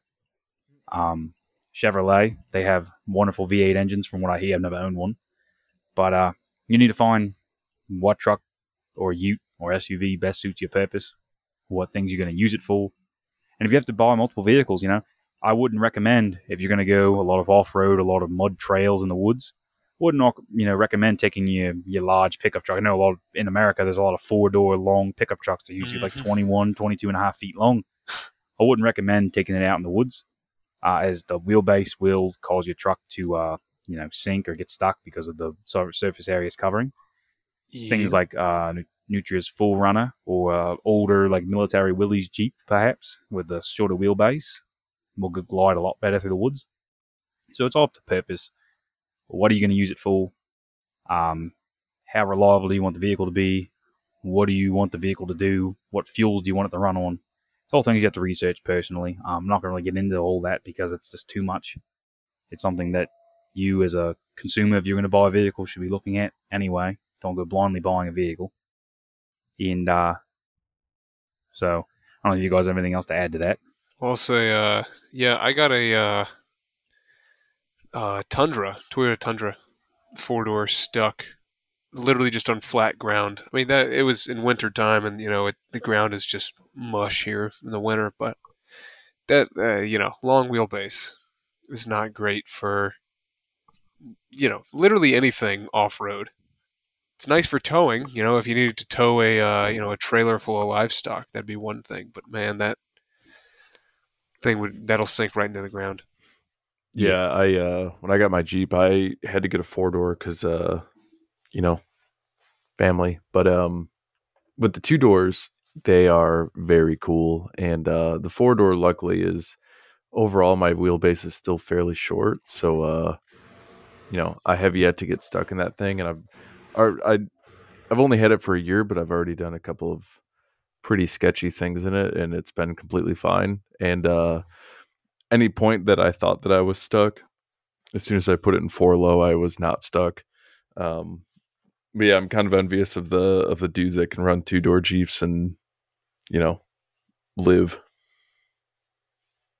Yeah, and four-wheel drive vehicles, sort of the short wheelbase ones. I mean, like my International Scout has a wheelbase of 100 inches, 2 doors, 3-speed transmission, has a four-wheel drive with low and high range, and I take it anywhere. It always performs. Mine is a little special because mine was a ex-military vehicle. Mine was a United States Marine Corps that was actually used in Vietnam, Oh wow. and it has a military suspension. It's what's called a closed knuckle suspension. A lot of the older Toyotas use those. Are very, very rigid on off-roading capability.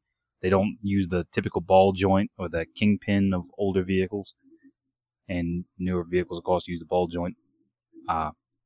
It's pretty rigid. I will say, I don't know if anybody knows about the International Harvester Company. They're old, and they're not around anymore. They went away in the 1980s, before my time. So definitely old. You definitely want to find a vehicle brand that has parts availability. Don't go out and buy something strange because you saw somebody in a old car show have it.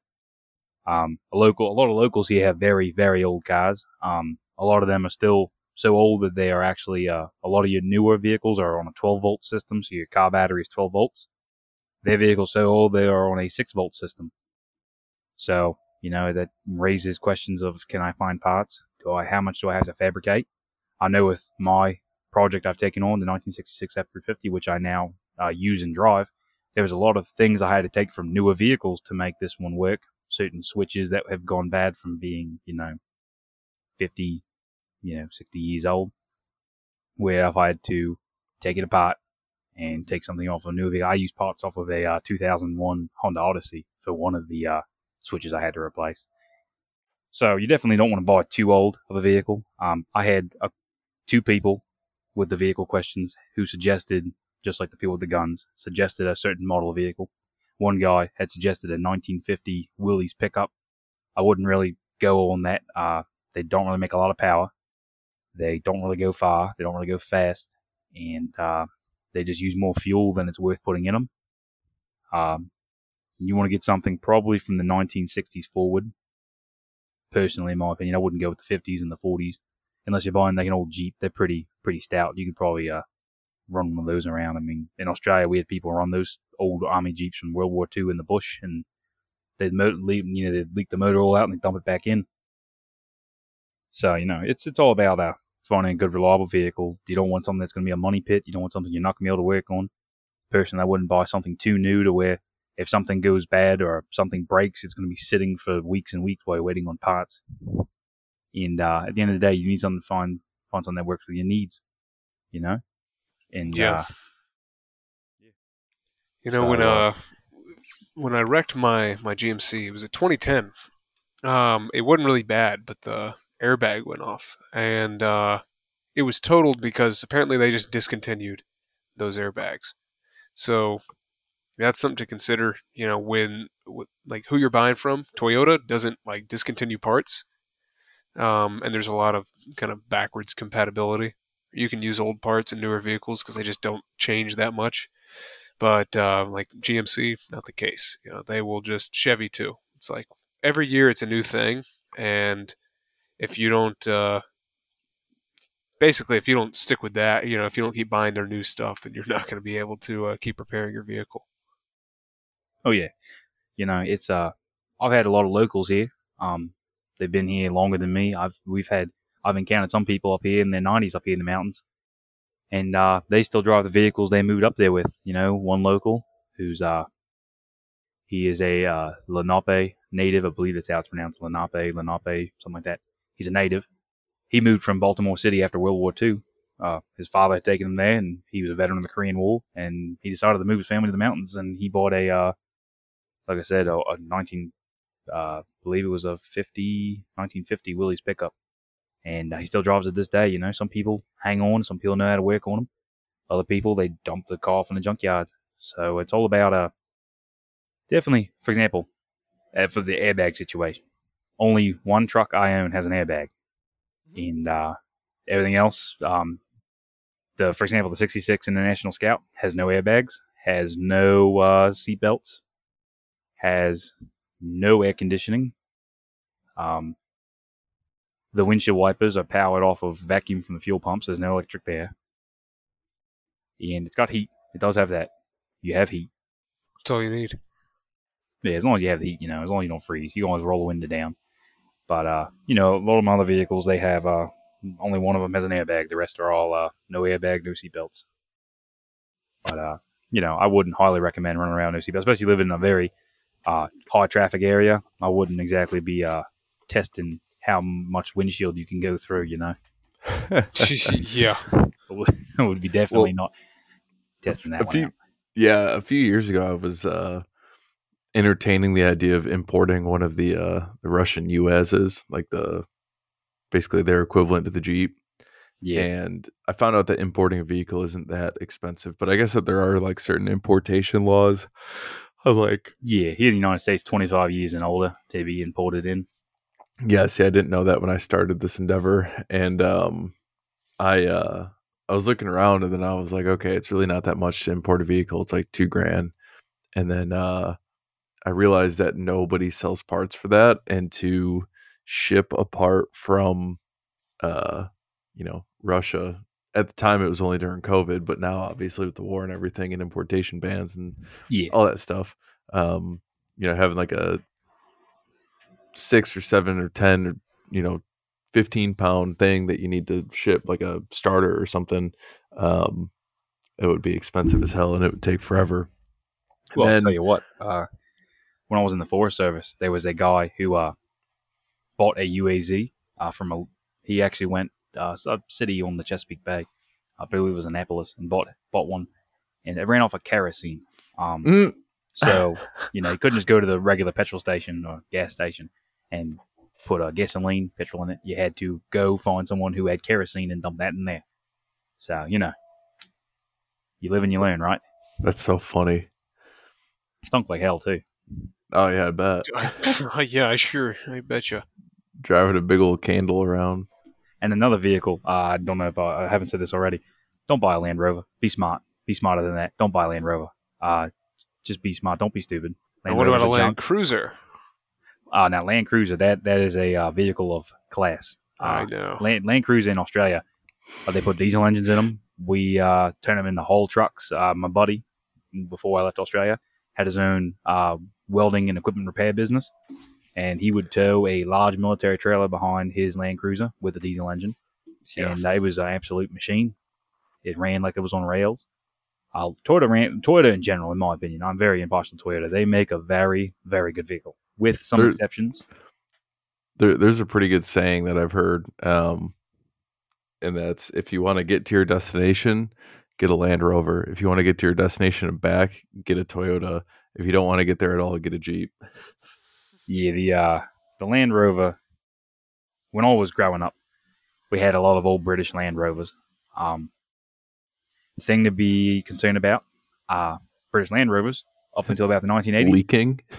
Yeah, they leak, but they also use their own pattern of bolts. They don't use the ones you use here in America, the metric and the standard. They have their own. It's called the British standard. You need a whole other set of tools to work on those. Holy shit. Isn't that just great?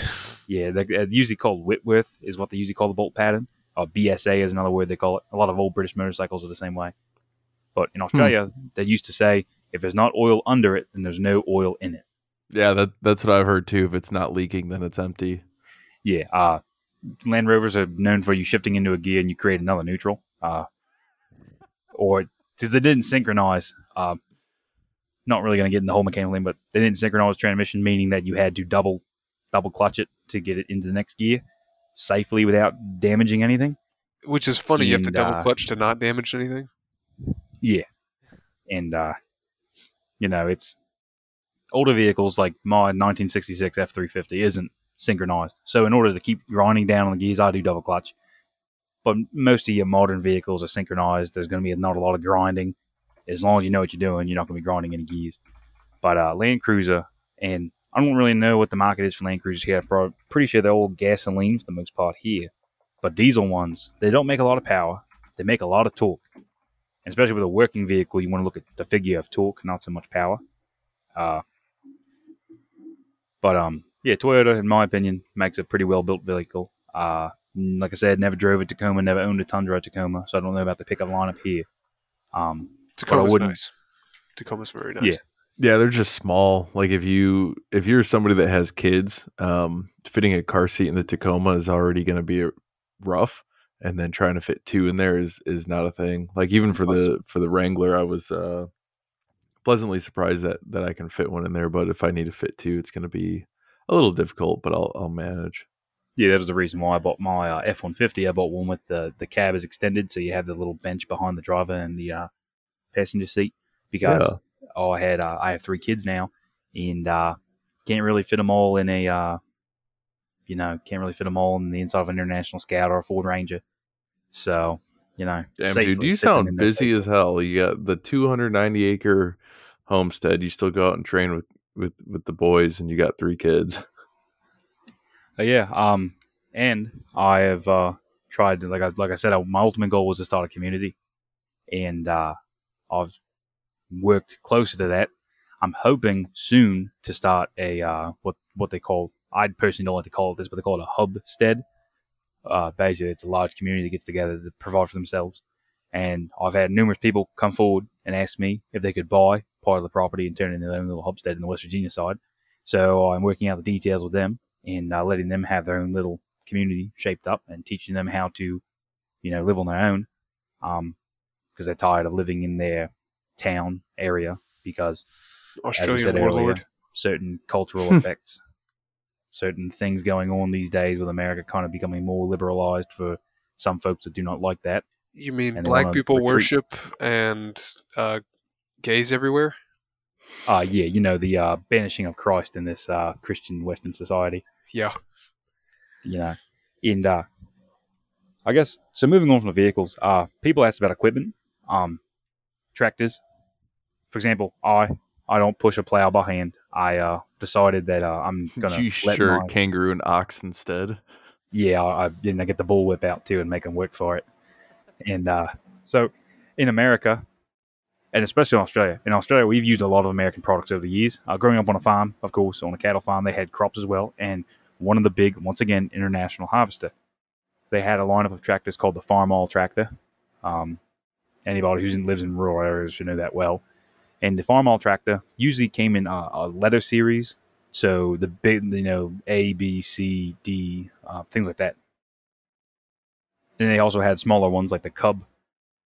A tractor definitely does a lot of work. For example, I bought a Ford tractor, 19. And once again, these tractors, the older they are, the better compared to vehicles. The older they are, the better they are. I bought a 1939 Ford 8N tractor, and it's got somebody put hydraulics on it, so it's a hydraulic pump that you can move things with, and it's got an A-frame lift. So when I was building my home by myself, I was using this lift on this tractor to lift the logs for the beams for the roof. So it was less work for me using the machine. And at the same time, I can take that off, put a plow on, I can plow, I can put cultivators on it, I can cultivate the crops. So having a tractor, you can do so many things with a tractor. I now own 5 tractors now, and you can really get some work out of them, and you can make one of them do all the work for you. If you only want one, you can find the one that best fits you. Tractors and equipment, I don't really own any equipment. I did buy a skid steer. That's about all the equipment I really own. Besides the sawmill. Skid steer is the ultimate. All of us can't own a Komatsu bulldozer and a lot of welded panels on it. It's highly frowned upon, especially when you start knocking over buildings with it. But semantics. But a lot of people asked about equipment like ATVs, UTVs. Personally, in my opinion, I'm not a big fan of the whole ATV, UTV. They're very expensive for no reason. I've seen people buy them for $29,000. You can just buy a Jeep for that. You can get a skid steer for that. Yeah. You know, I bought my skid steer for $1,400. There you All I go. had to do was replace a fuel pump on it and then got it running and ready to go. And that's where, you know, like I said, the trades come in. You're going to need the trades to maintain these pieces of equipment. One of the things I purchased that is, I guess, kind of in the realm of UTV, before I had my International Scout, and I still had my Galant, I was looking around, and once I bought the Scout, I found this man selling it's called a military mule, M274. It's basically an American four-wheel drive platform. It's really what it is. It's a platform on wheels. And it's got a little two-cylinder engine, and all four wheels turn at the same time. So you can drive around with three wheels, take a wheel off, and drive around with three of them. And you can put about, I think, a quarter to half a ton on this platform. And it has become a very utilitarian thing for me to load things up and take it around if I don't want to fire up one of the other vehicles. And very easy to maintain. They still sell parts for these things. Probably not the easiest to find.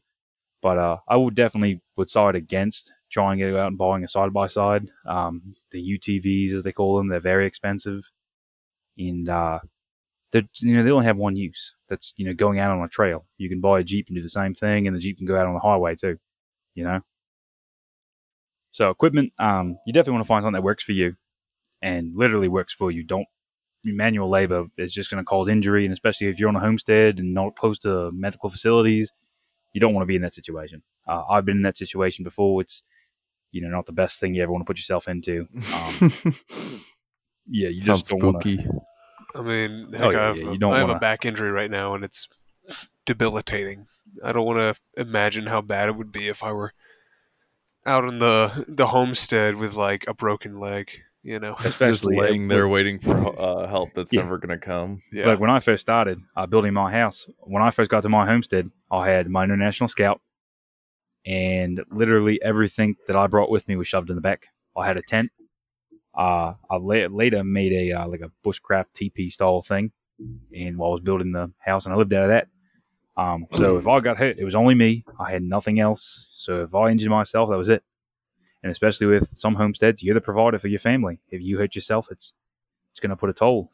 Yeah. So Yeah, find you things that can work you for sprain your ankle, and the wife has to come out with the Martini Henry to put you out of your misery like a horse. Oh, she has to come out with the bull rifle. Martini Henry really pisses me off. Yeah.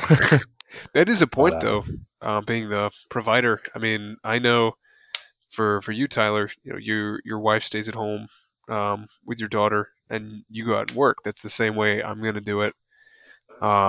Graham, I don't know if that's the way you're doing it, but generally in this kind of community, that's what most guys are looking for. They want to homeschool. yeah, They want their my wife wives. stays at home with the children. Yeah, which is it's great. That's the preferred way of doing it. But you are talking about making your equipment work for you. You're the sole provider. If something happens to you, you get hurt, you're out of work. That's really bad. So like there's kind of this temptation, especially. I'm younger, early 20s, so I mean, for me, it's kind of I'm still invincible, where I can do whatever, and then I hurt my back. I can still work, but it's not fun. It's not easy to deal with that, and Yeah. it's like as you get older, potential for injury increases, and guys just need to be taking care of themselves, looking out for that, and making sure you don't do stupid stuff that just can destroy your life, basically. Like join the military. Yeah, like join the military.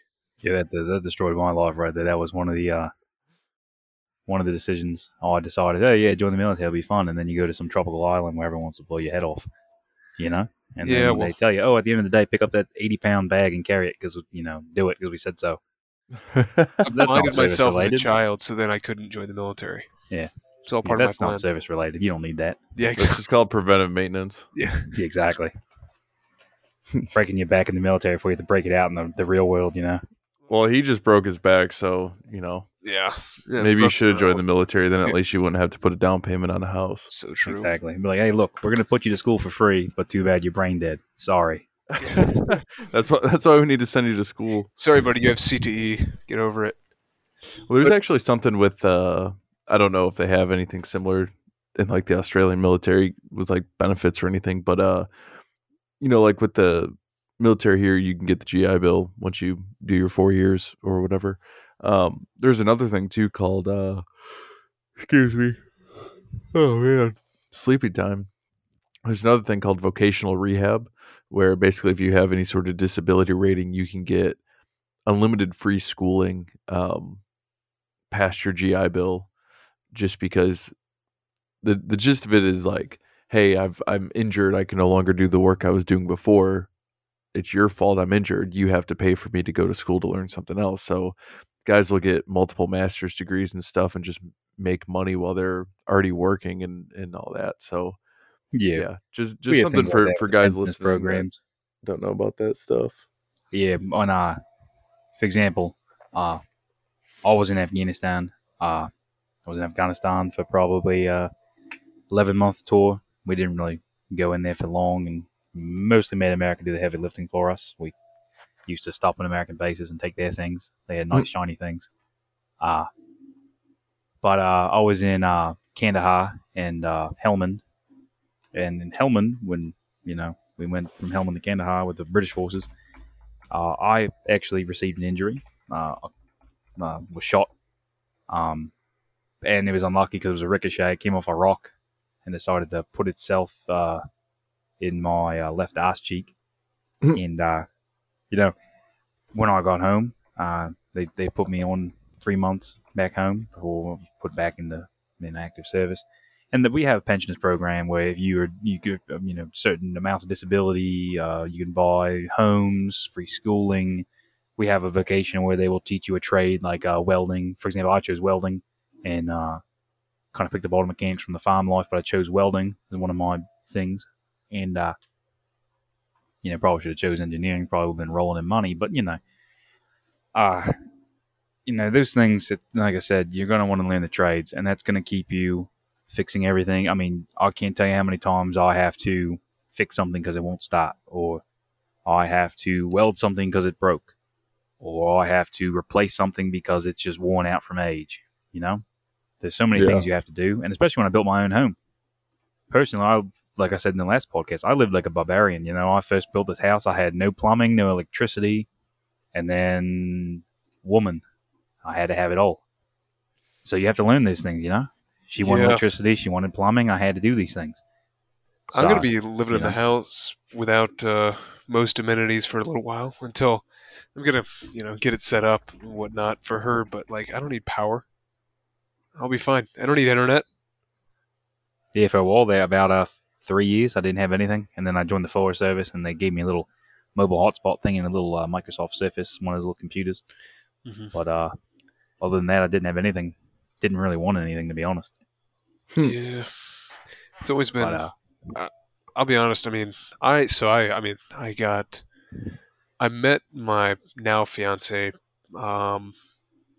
back in February. Sorry, February of 2022. Then we went on a first date in May, and then I asked her to marry me after 2.5 months. Just Catholic things, and but up until that point, basically, I was pretty much content on, as soon as I graduate, moving out somewhere by myself and just living, like you said, like a barbarian. Did not care. But woman. Woman. and When I bought my house, there was already electricity, so Nerd. Yeah, let me jump from this one. Yeah, What I an bought absolute a nerd. piece of dirt. I put my house there. The man, the myth, the legend, the construction worker. So I guess I'm gonna try and wrap this up with these. There was a lot of questions pertaining to tools, so I'm just gonna kind of put them all together. A lot of people asked about what tools they need and what supplies they need to buy before they start a homestead, and how much money they're gonna need. These questions, the money question wasn't asked enough. More people asked how to avoid taxes than how much money they needed. Concerning, but to each their own. Personally, if you're going to be buying a homestead with a structure already on it, you're probably going to need about $14,000 saved up, especially in this economy. And that might go up depending on what state you live in and your area. And this is after the property's already purchased, you need to have $14,000 disposable income right after the property's purchased. If you do not have a shelter and you're going to build your own and prefab it, building your own, you're probably going to need right around, give or take, $18,000 disposable after the property's purchased or financed, to how you're going to do it. If you're going to go DIY with a prefab instead of DIY, I'd suggest about $36,000 disposable income. Like I said, I personally don't recommend going prefab. Go DIY. You build it yourself. You'll appreciate it more. It'll last longer. For tools and supplies, general automotive tools, working on your own vehicle, buy some easily warrantyable at your local auto parts store. Don't go out and buy the big brands. I know in Australia, you guys have in America, tools like Snap-on, things like that, automotive tools. Too expensive for the amount of times you're going to use it. Wouldn't buy it. Wouldn't recommend buying it. Buy it as a cheap set of sockets and wrenches and ratchets, hammers, things like that, pliers, screwdrivers. Just keep some of that around. I don't know the that automotive tools like screwdrivers, they can cross over to your regular tools too. Yeah, I don't know that I've actually paid any money for any of the tools that I have. I just acquire, socket sets, and I've got like probably a million 10mm sockets. That's just the way that it goes. Another thing too is, guys, another question that was asked that I actually skipped over, and this ties into this too. People wanted to see how much money they could save putting furnishings in the house. Same thing with these sockets and these tools. Go to yard sales, go to estate sales, go to refuse sites. What people throw away, you could still use. I mean, when I first started out, I was like a gypsy. I went from yard sale to yard sale. Like, oh, this old man died. Well, let me take his tools. Oh, well, they're just selling it for nothing. Let me take that. My sink in my house, I pulled from a local refuse site. Somebody had thrown it away. All it needed was to be welded. Fixed a crack in it. I had a galvanized wash bin in my tub. Found that. Somebody had thrown it away. It was perfectly good. Reused it. There's a lot of things people throw away you can reuse. Don't be the guy who's going to buy it new, A lot of my tools are used. Just because somebody else stopped using it doesn't mean they're bad. Especially hand tools, they virtually never go bad until you break them. I mean, but like I said, Go ahead. Yeah, you can go ahead, Nutria. I was just going to say, I had a pair of needle nose pliers, which I can't find them right now, but they were my granddad's, probably 60 years old, and literally just as good as new. They still work. That's just the way that most tools are. The old saying is take care of your tools that take care of you. And like I said, you definitely want to buy, and a lot of your American tools these days, no matter what the brand is, they're mostly made in China. That's anywhere in the world. It's not just America. China's like the sweatshop of the world now. But buy something you can easily warranty. If you break it, you want to be able to get another one. Buy it with a lifetime warranty. You can always replace the tool.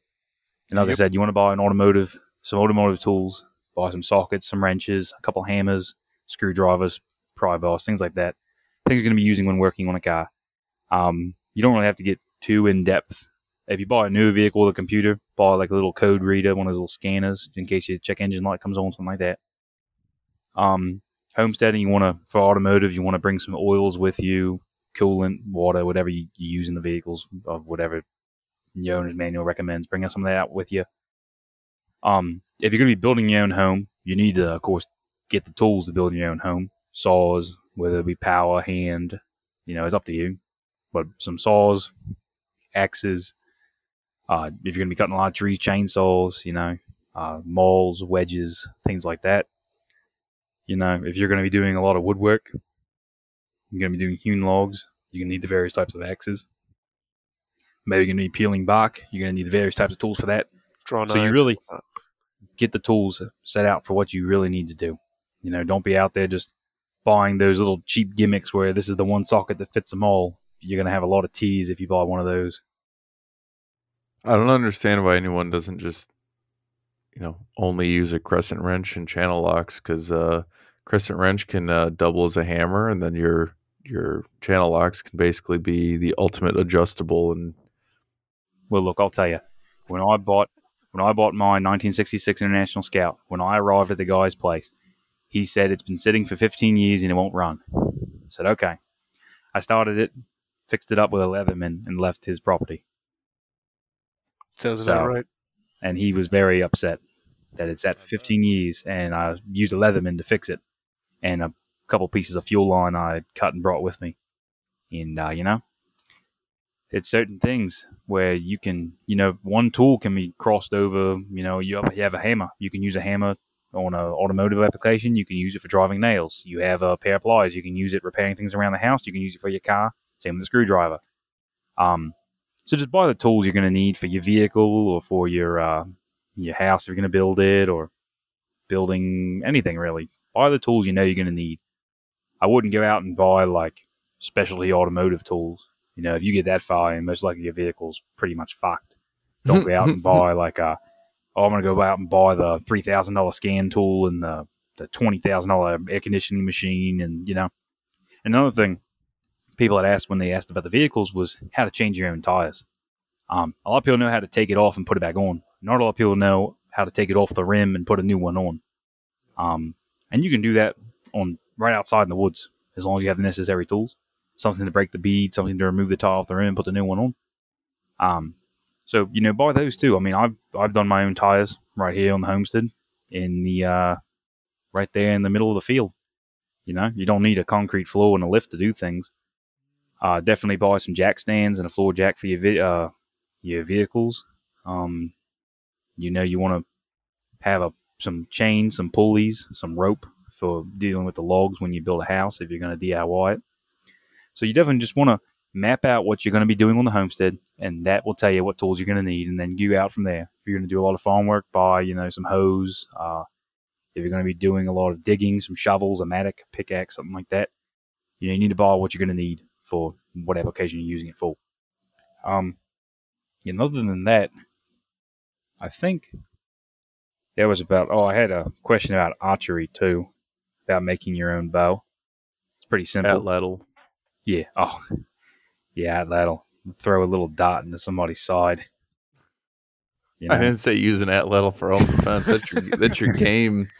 Yeah, you climb up in a tree and you just get him right in the back of the neck. I'm gonna be like David. Scalp him, hang it up, make a little effigy of him. Use a sling, just smack people in the face. Exactly. Except our slings now are unleaded gasoline and styrofoam. Yep. But yeah, I mean that's about all I had for the questions. A lot of it, is a lot about hunting, fishing, things like that, firearms. Somebody asked how I hunt my large amount of land, and I mean, I guess it's pretty simple. I mean, I just kind of hunt it. You just got to kind of track where the animals go. I wouldn't personally recommend buying 290 acres if you ain't got the cash for it, because you're going to put yourself in a lot of debt.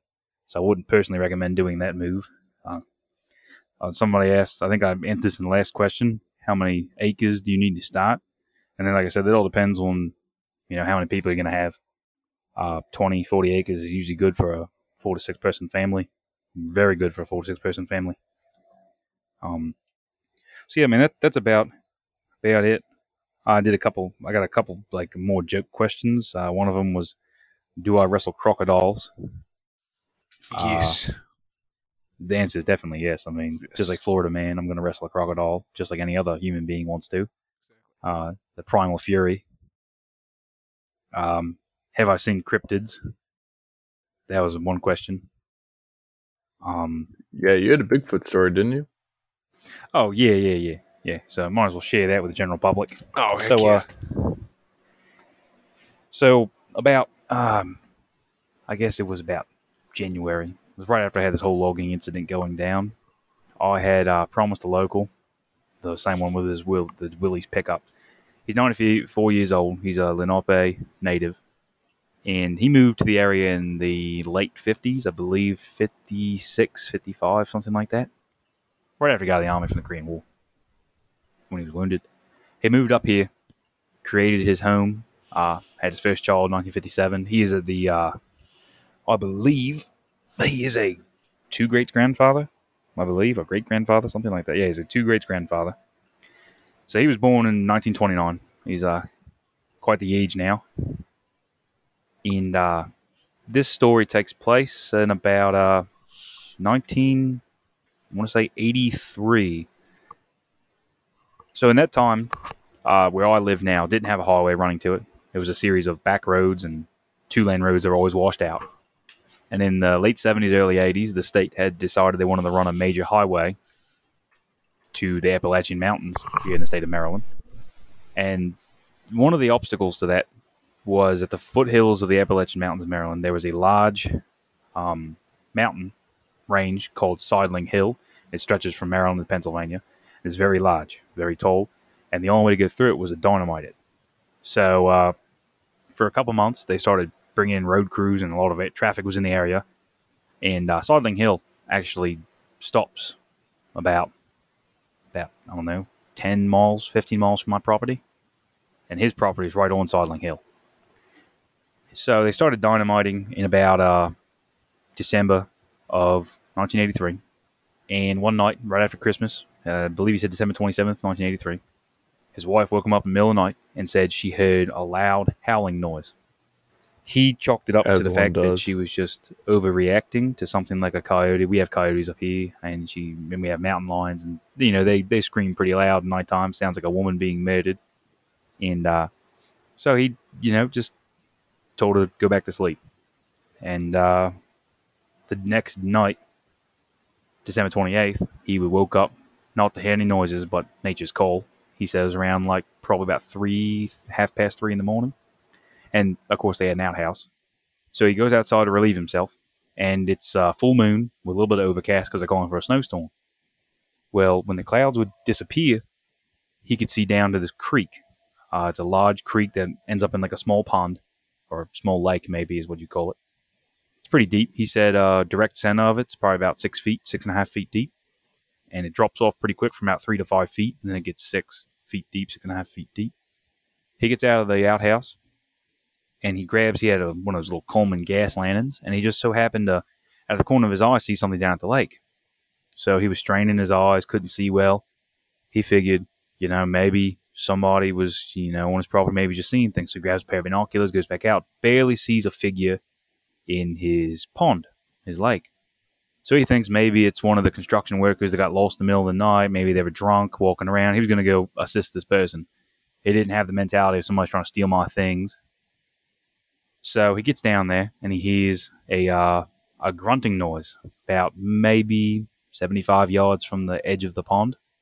So he thinks maybe there's a bear. Maybe this man was trying to get away from a bear and went into the water. Well, the water's cold. I mean, it's December. It's frigid. So he figures this man's in a lot of trouble. It's cold. Maybe he's disoriented. So he goes back, grabs his rifle, and runs back down there to help this man. He thinks there's a bear loose. He's hearing this grunting noise. He's never heard it before, but he thinks it's probably a bear. He gets about 50 yards towards the pond, and he hears the water thrashing. So he thinks maybe this man is, drowning. He's going to get there and try and save this guy. 40 yards from the pond, he hears a groan that stopped him in his tracks. He had never heard that before. He said he could feel it in his chest. That's how loud it was, so deep in baritone. And he stopped, and he started just staring at the figure in the water, and realized it wasn't thrashing about like he thought it was. It was just slowly moving in the water. And he said it was right around the 5-foot, 6-foot zone, and its breast was fully above the waterline. So its breast was fully exposed, all the way up to the head, wide shoulders. And he figured, man, this must be really one tall dude. So he gets 30 yards in, and he hears a chirping noise, like a bird chirping. Well, it's 3:30, almost 4 o'clock in the morning. Usually doesn't hear birds chirping like that. So he stops and he looks at it, and he thinks, man, this man might be one of those, might be a druggie, you never know, coming in from the hallway cruise. And then he says that the figure starts getting out of the water. So he sits there and he watches it. And he said that and I've seen his pond in person, where he showed me exactly where he saw his first Sasquatch sighting. On the slope of this pond, it's about a 30-degree incline. And he said the figure got out of the water, and he saw the widest set of shoulders and back he's ever seen in his life. He said he probably saw about a maybe 6'7" to 7-foot figure. And he said with long strides, it walked right up the slope and into the woods, up a 30-degree slope. I mean, I've seen it, and you have to be almost on all fours to get up that slope without some sort of walking aid. So he just kind of baffled by it, decides, well, whoever it was, everything was quiet. There was no more grunting noises, no more groaning, no more anything. He figured, okay, maybe he's just seeing things. It's dark outside. Maybe just a man, maybe, whatever. Just play it off, go back home, get back to sleep. Everything's quiet. Snowstorm rolls through, pretty big snowstorm. And I forgot to add that during this time he heard the howling noise and saw this figure in his pond. They had been dynamiting Sidling Hill. They'd been blowing chunks of the mountain out. So wildlife was pretty stirred up in the area. Things that had been living there peacefully are now getting chased away by dynamite. January 6th, him and his son go out deer hunting. They needed game. They were low on meat, so they decided to go game hunting. They walk down the hill from their Sidling Hill on their property. They go downhill towards what we call 15 Mile Creek, runs through his property and mine. And usually deer go by the creek to drink the water, and you can hunt them there. He gets down into an open area where the pines kind of give way to an open plateau with a ridge line above it. And as he walks out into this open area, he's looking for deer. He's got his binoculars on. His son's, over there just sitting on a stump. His son was kind of young at the time, probably about his early 20s, I guess. He hears a loud whacking noise, like somebody's hitting something against a tree. And like someone's taking a branch and smacking against a tree, but it's a lot louder than that. So he's thinking, maybe there's a logger nearby, maybe there's construction workers nearby, maybe they're trying to get firewood, in his eyes, it's his property, but what's one tree? So the more he moves, the louder it gets. And downhill from them in the snow, they see a little something in the snow, and they think maybe an animal had died in the snow. So they go over there to inspect it, because, up here, when we get snowstorms, it's not uncommon to find dead deer where they just died in the cold. We've had snow pretty bad where they just die. And you'll find that the carcasses everywhere, the carrion everywhere. And so they get up to it, and it wasn't a deer, it was a hog. It was a domesticated hog that was completely ripped apart. Not something a bear would do. And it kind of set him back. And as soon as they got on top of this hog, the thwapping of the whacking of that tree branch on that tree, the only noise he could come up to be that, got louder and louder and faster. At that point, they had looked up. They were looking for the noise, and they looked up on a tree line. And on that ridge, they saw a brown-haired, 7-foot creature. They immediately got the hell out of there. He said neither of them talked about it for the rest of the week. They didn't tell the wife about it. They said they just didn't see any deer that day, and they're going to try again another day. And he said, he fought communist Chinese forces in Korea where they were, outnumbered you 10-1, and he had never been as frightened as that in his life. So he says the next time he sees it is right around about 14th of January to go out hunting again. This time they get an animal. It's getting late at night. Around here, 5 o'clock, it's pretty dark. Moon's out.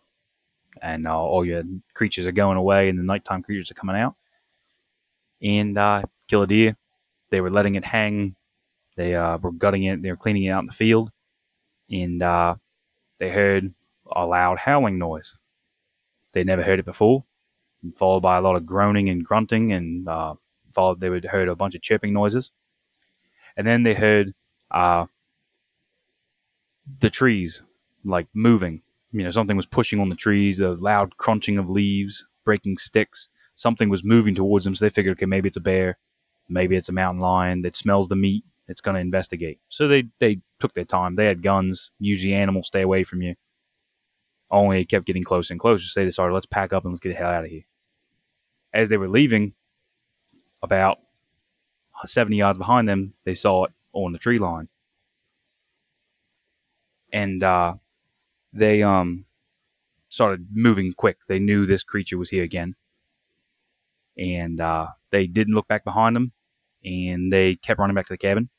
The next day, they had gone back to the site, and they had seen that only 200 yards away from the cabin, the footprints had stopped. It followed them that far towards the cabin. They never even knew because they were running. They weren't paying attention. And he said you didn't even hear it following them. And that's what's frightened him the most. This so large of a creature, you didn't hear it when it didn't want you to hear it. It frightened the living shit out of him. He didn't see it again until February. In February, he had noticed that they had been putting garlic outside to dry it. And when I put the garlic outside, it would disappear. Any food they stored outside, because in the wintertime, and I do it as well, wintertime is like a natural freezer. You put things outside, up in the air, on stilts, typically away from bears. The food kept going missing. They'd put it outside, it would go missing in the middle of the night. So they decided they think it's this creature. They don't know what it exactly is. I mean, in their time, they didn't exactly know what a Bigfoot was. They had never seen the tapes from the 1960s and things like that. They didn't know what it was. And in his native culture, there was no such thing as the Bigfoot. And so they figured, okay, it's probably some creature that probably we've never seen before. It could be a bear. There was a lot of things going through their minds. And they even thought it was a man messing with them, dressed in a costume messing with them. So they were going to put an end to it. So they got their guns, him and his son. They waited it around 1 o'clock in the morning, and they saw it come out of the wood line towards the cabin, and proceeded to climb this stilt and take the food. They had, I believe he said it was chicken in a pot, and they took the chicken right out of the pot and ran with it. They fired at it, didn't hit it, didn't draw blood. The next day, a neighbor had come by asking if they had seen his hog. It's been missing for a month, and they couldn't find it. Well, it's because this thing had stolen the livestock, had killed it. Later, in about once the dynamiting stopped, they didn't see the creature anymore, and according to him, he has never seen it. He says he has heard it over the years. I have never personally heard it or seen it, but once the dynamiting stopped, he believes the dynamite is what drove what he now knows as a Sasquatch to his best description. He believes the dynamiting is what drove this creature out of hiding, because they were dynamiting through a mountain, which it was a remote mountain at the time in the 80s. No one lived there. The town I live in now had a population of about 30 back in the 1980s, so no one would have came across it. So he believes the dynamiting is what forced the animal out, and he believes to this day it was a Sasquatch Bigfoot ahead of his son. And they said throughout the 1980s they could hear it making bird chirping noises, communicating with what they believed was another one. They actually, in the 90s, a group had actually come by and documented it. I believe he said if you go on the internet, there's a documented sighting. Probably, it's on his property, but it's like a Google map and it shows the documented sightings of the United States. It's now a documented sighting. And I mean, everybody, some people doubt the existence of such creatures. I've personally never seen one, but I'm not going to doubt somebody else's encounter. If they saw it and they have other people with them saying they saw it, if it's one person who does a lot of meth, does a lot of cocaine, you're going to realize, yeah, they're just taking the piss. But when you have somebody who has never seen a creature like this in their life, I mean, they live in a remote Appalachian town, was little more than a logging village till the 1990s, early 2000s. Native American who in their culture had no Bigfoot, Sasquatch, to see something like this. And, in his culture, there's more of like the Wendigo, the cannibal, than it is the Sasquatch. So to see something like this, you can't really think that he fabricated this with an intelligent mind, because he just didn't know. He had no concept of it. Yeah, there was no concept of the Sasquatch, Now, I can understand if he was from the Pacific Northwest and he moved here. I can understand that here in Australia we have what they call the les. That's just a made-up fucking thing, We don't have actually a les in Australia. The only thing we have in Australia is spiders that will bite you and kill you in a few seconds. But, when he told me the story, I took it to account. Yeah. We have the world's King of the Hill Battle Royale in Australia. It's a fight to the fittest. God's strongest warriors with his strongest battles. But when he told me the story, I'm not gonna discredit him. Some people believe, some people do not. Personally, I've never seen one, but I'm open to on creatures that we haven't found before. Scientists find creatures they thought previously extinct all the time. So I'm not gonna say that he didn't see it. I've never seen it, never heard it, but it doesn't mean it's not out there. And especially when he had two people, him and his son, both seeing it, both frightened for their life, both equally feeling they were in danger in the presence of this creature, And some people, if you look at Pacific Northwest with the Haida people in British Columbia, they say they've had good encounters with them. They're well respected, and some people have had violent encounters with them. They were just generally scared for their lives. They didn't know what the hell they were up against. And like Port I don't know. You Alaska. you don't meet people all the time who have a first-hand account. I guess you always see them on like television shows and the YouTube videos. You never really meet somebody with a first-hand account. That's the first time I've ever met somebody with a first-hand account. You know, here's my theory. It's not. My buddy Paul told it to me, and very, very profound actually. They can never really get a good image of Bigfoot. It's always pretty low quality. So what he theorized, and I agree with, is that Bigfoot is actually just blurry. Bigfoot's just blurry. That's it. He's just a blurry boy. He's low res. He doesn't pay premium subscriptions. Yeah, Bigfoot's still on that 144p life. Yeah, he's still living 8-bit over there.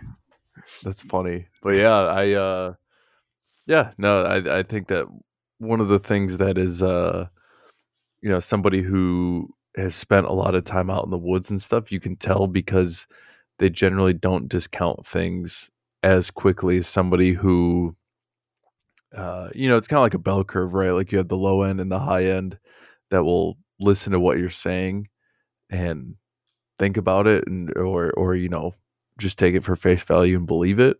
And then you have, the main portion of the bell curve where it's like, oh, I don't believe in any of that crap. Yeah, that's not real. It could never be it's real. Like, yeah. It's like, you have the lower IQ people that are just kind of gullible and they're like, oh, okay, yeah, that makes sense. And they're generally more like superstitious and scared of stuff like that. And then you have the higher IQ people that realize that every day you just realize that there's more that you don't know. And to really take in something like that, where, like you said, he's not, he's not anybody who's doing anything crazy. He's fairly well respected all around. You can tell by the way he tells the story that he was genuinely scared. All this stuff. He has no reason to make it up. It's like, why would you not believe that he saw what he saw, right? Like what he saw is that what the actual thing is might be debatable, but what he saw is like, that's it, right? So yeah, exactly. But yeah, man, I appreciate you coming back on, and if you got a lot more questions, then 100% we can make a third one, or if you just want to come back on, you're always welcome. It's fun. Yeah, I enjoyed it. Like I said, I don't have Instagram, so I have a friend of mine who does follow the Longhouse page, and he usually takes the questions for me. So I guess if anybody has any more questions that weren't answered now, just put them on the Instagram page, and we'll get answers to them. Yeah, it's awesome. Of course. Yeah, yep. I mean, it was good. I just want to say it was good listening to the first one that you did, but you're obviously a very knowledgeable guy, and it's nice talking to you. Nice getting to talk to you. Yeah, nice talking to you too, Nutria. Oh, thanks. I've never really talked to anybody from the American South before, besides a few, visitors from Virginia and Carolinas. I've never really met someone from Mississippi. Yeah, it's keep it that way. It's a different world down here. It is quite strange, but I like it. Yeah. I like the sip. Well, yeah, I mean, one of my alarming things was I always was taught, Mason-Dixon line is divided between the North and the South. However, culturally, Maryland in most people's eyes isn't a part of the South. Yeah. And some people say it is, It's, like Civil War. Kind of stuff, It's like a political thing. Yeah. But there's some weird things, for like West Virginia where I own property. Historically, the state left Virginia because they want to stay with the Union. But most people there fly a Confederate flag. So, it's, whatever, Based. Some of my great-grandfather's rolling around in the grave right now doing little 360 spins. Yeah. I mean, it's funny. I guess they just watched Dukes of Hazzard or something, Yeah. A lot of moonshiners up that way, so that would make sense, actually. Yeah. Oh, yeah. Yeah, there's a lot of moonshiners up here. I've drank some things that have turned my insides out. It's like that White Lightning song. Yeah, White Lightning, yeah. Exactly. George Jones. Yep. All right. Well, also, thanks for that Bigfoot story, too. That was pretty nice. That was cool. Yeah. Awesome. Well, I'm off to sleep. Same. I'm tired, Yeah. boy. And well, I actually do need to prepare. Pray for me because we're supposed to get hit with some really bad weather tonight. So that's the other great thing about the American South. Constant terrible weather. But You need to get a metal roof. yeah, I might actually just pick up the whole building. But Start building concrete bunkers, pillboxes. yeah, honestly, Concrete roof. the new Exactly. meta. exactly. Puts No, you down on the see if you ground. do the concrete roof, it's not going to rust. And then it's so damn heavy on top that your house can't blow away. Plus, no one can loot you if the whole house comes in and crushes everything. It's all equally destroyed. Exactly. There you go. It's like self-destruct button. No The one can take science what's is so yours when it's all solid. destroyed. If Yeah. I can't have it, you can't have it. If I can't have it, you can't have it. Yeah. Nuclear Especially option. when the alphabets roll up. Yep.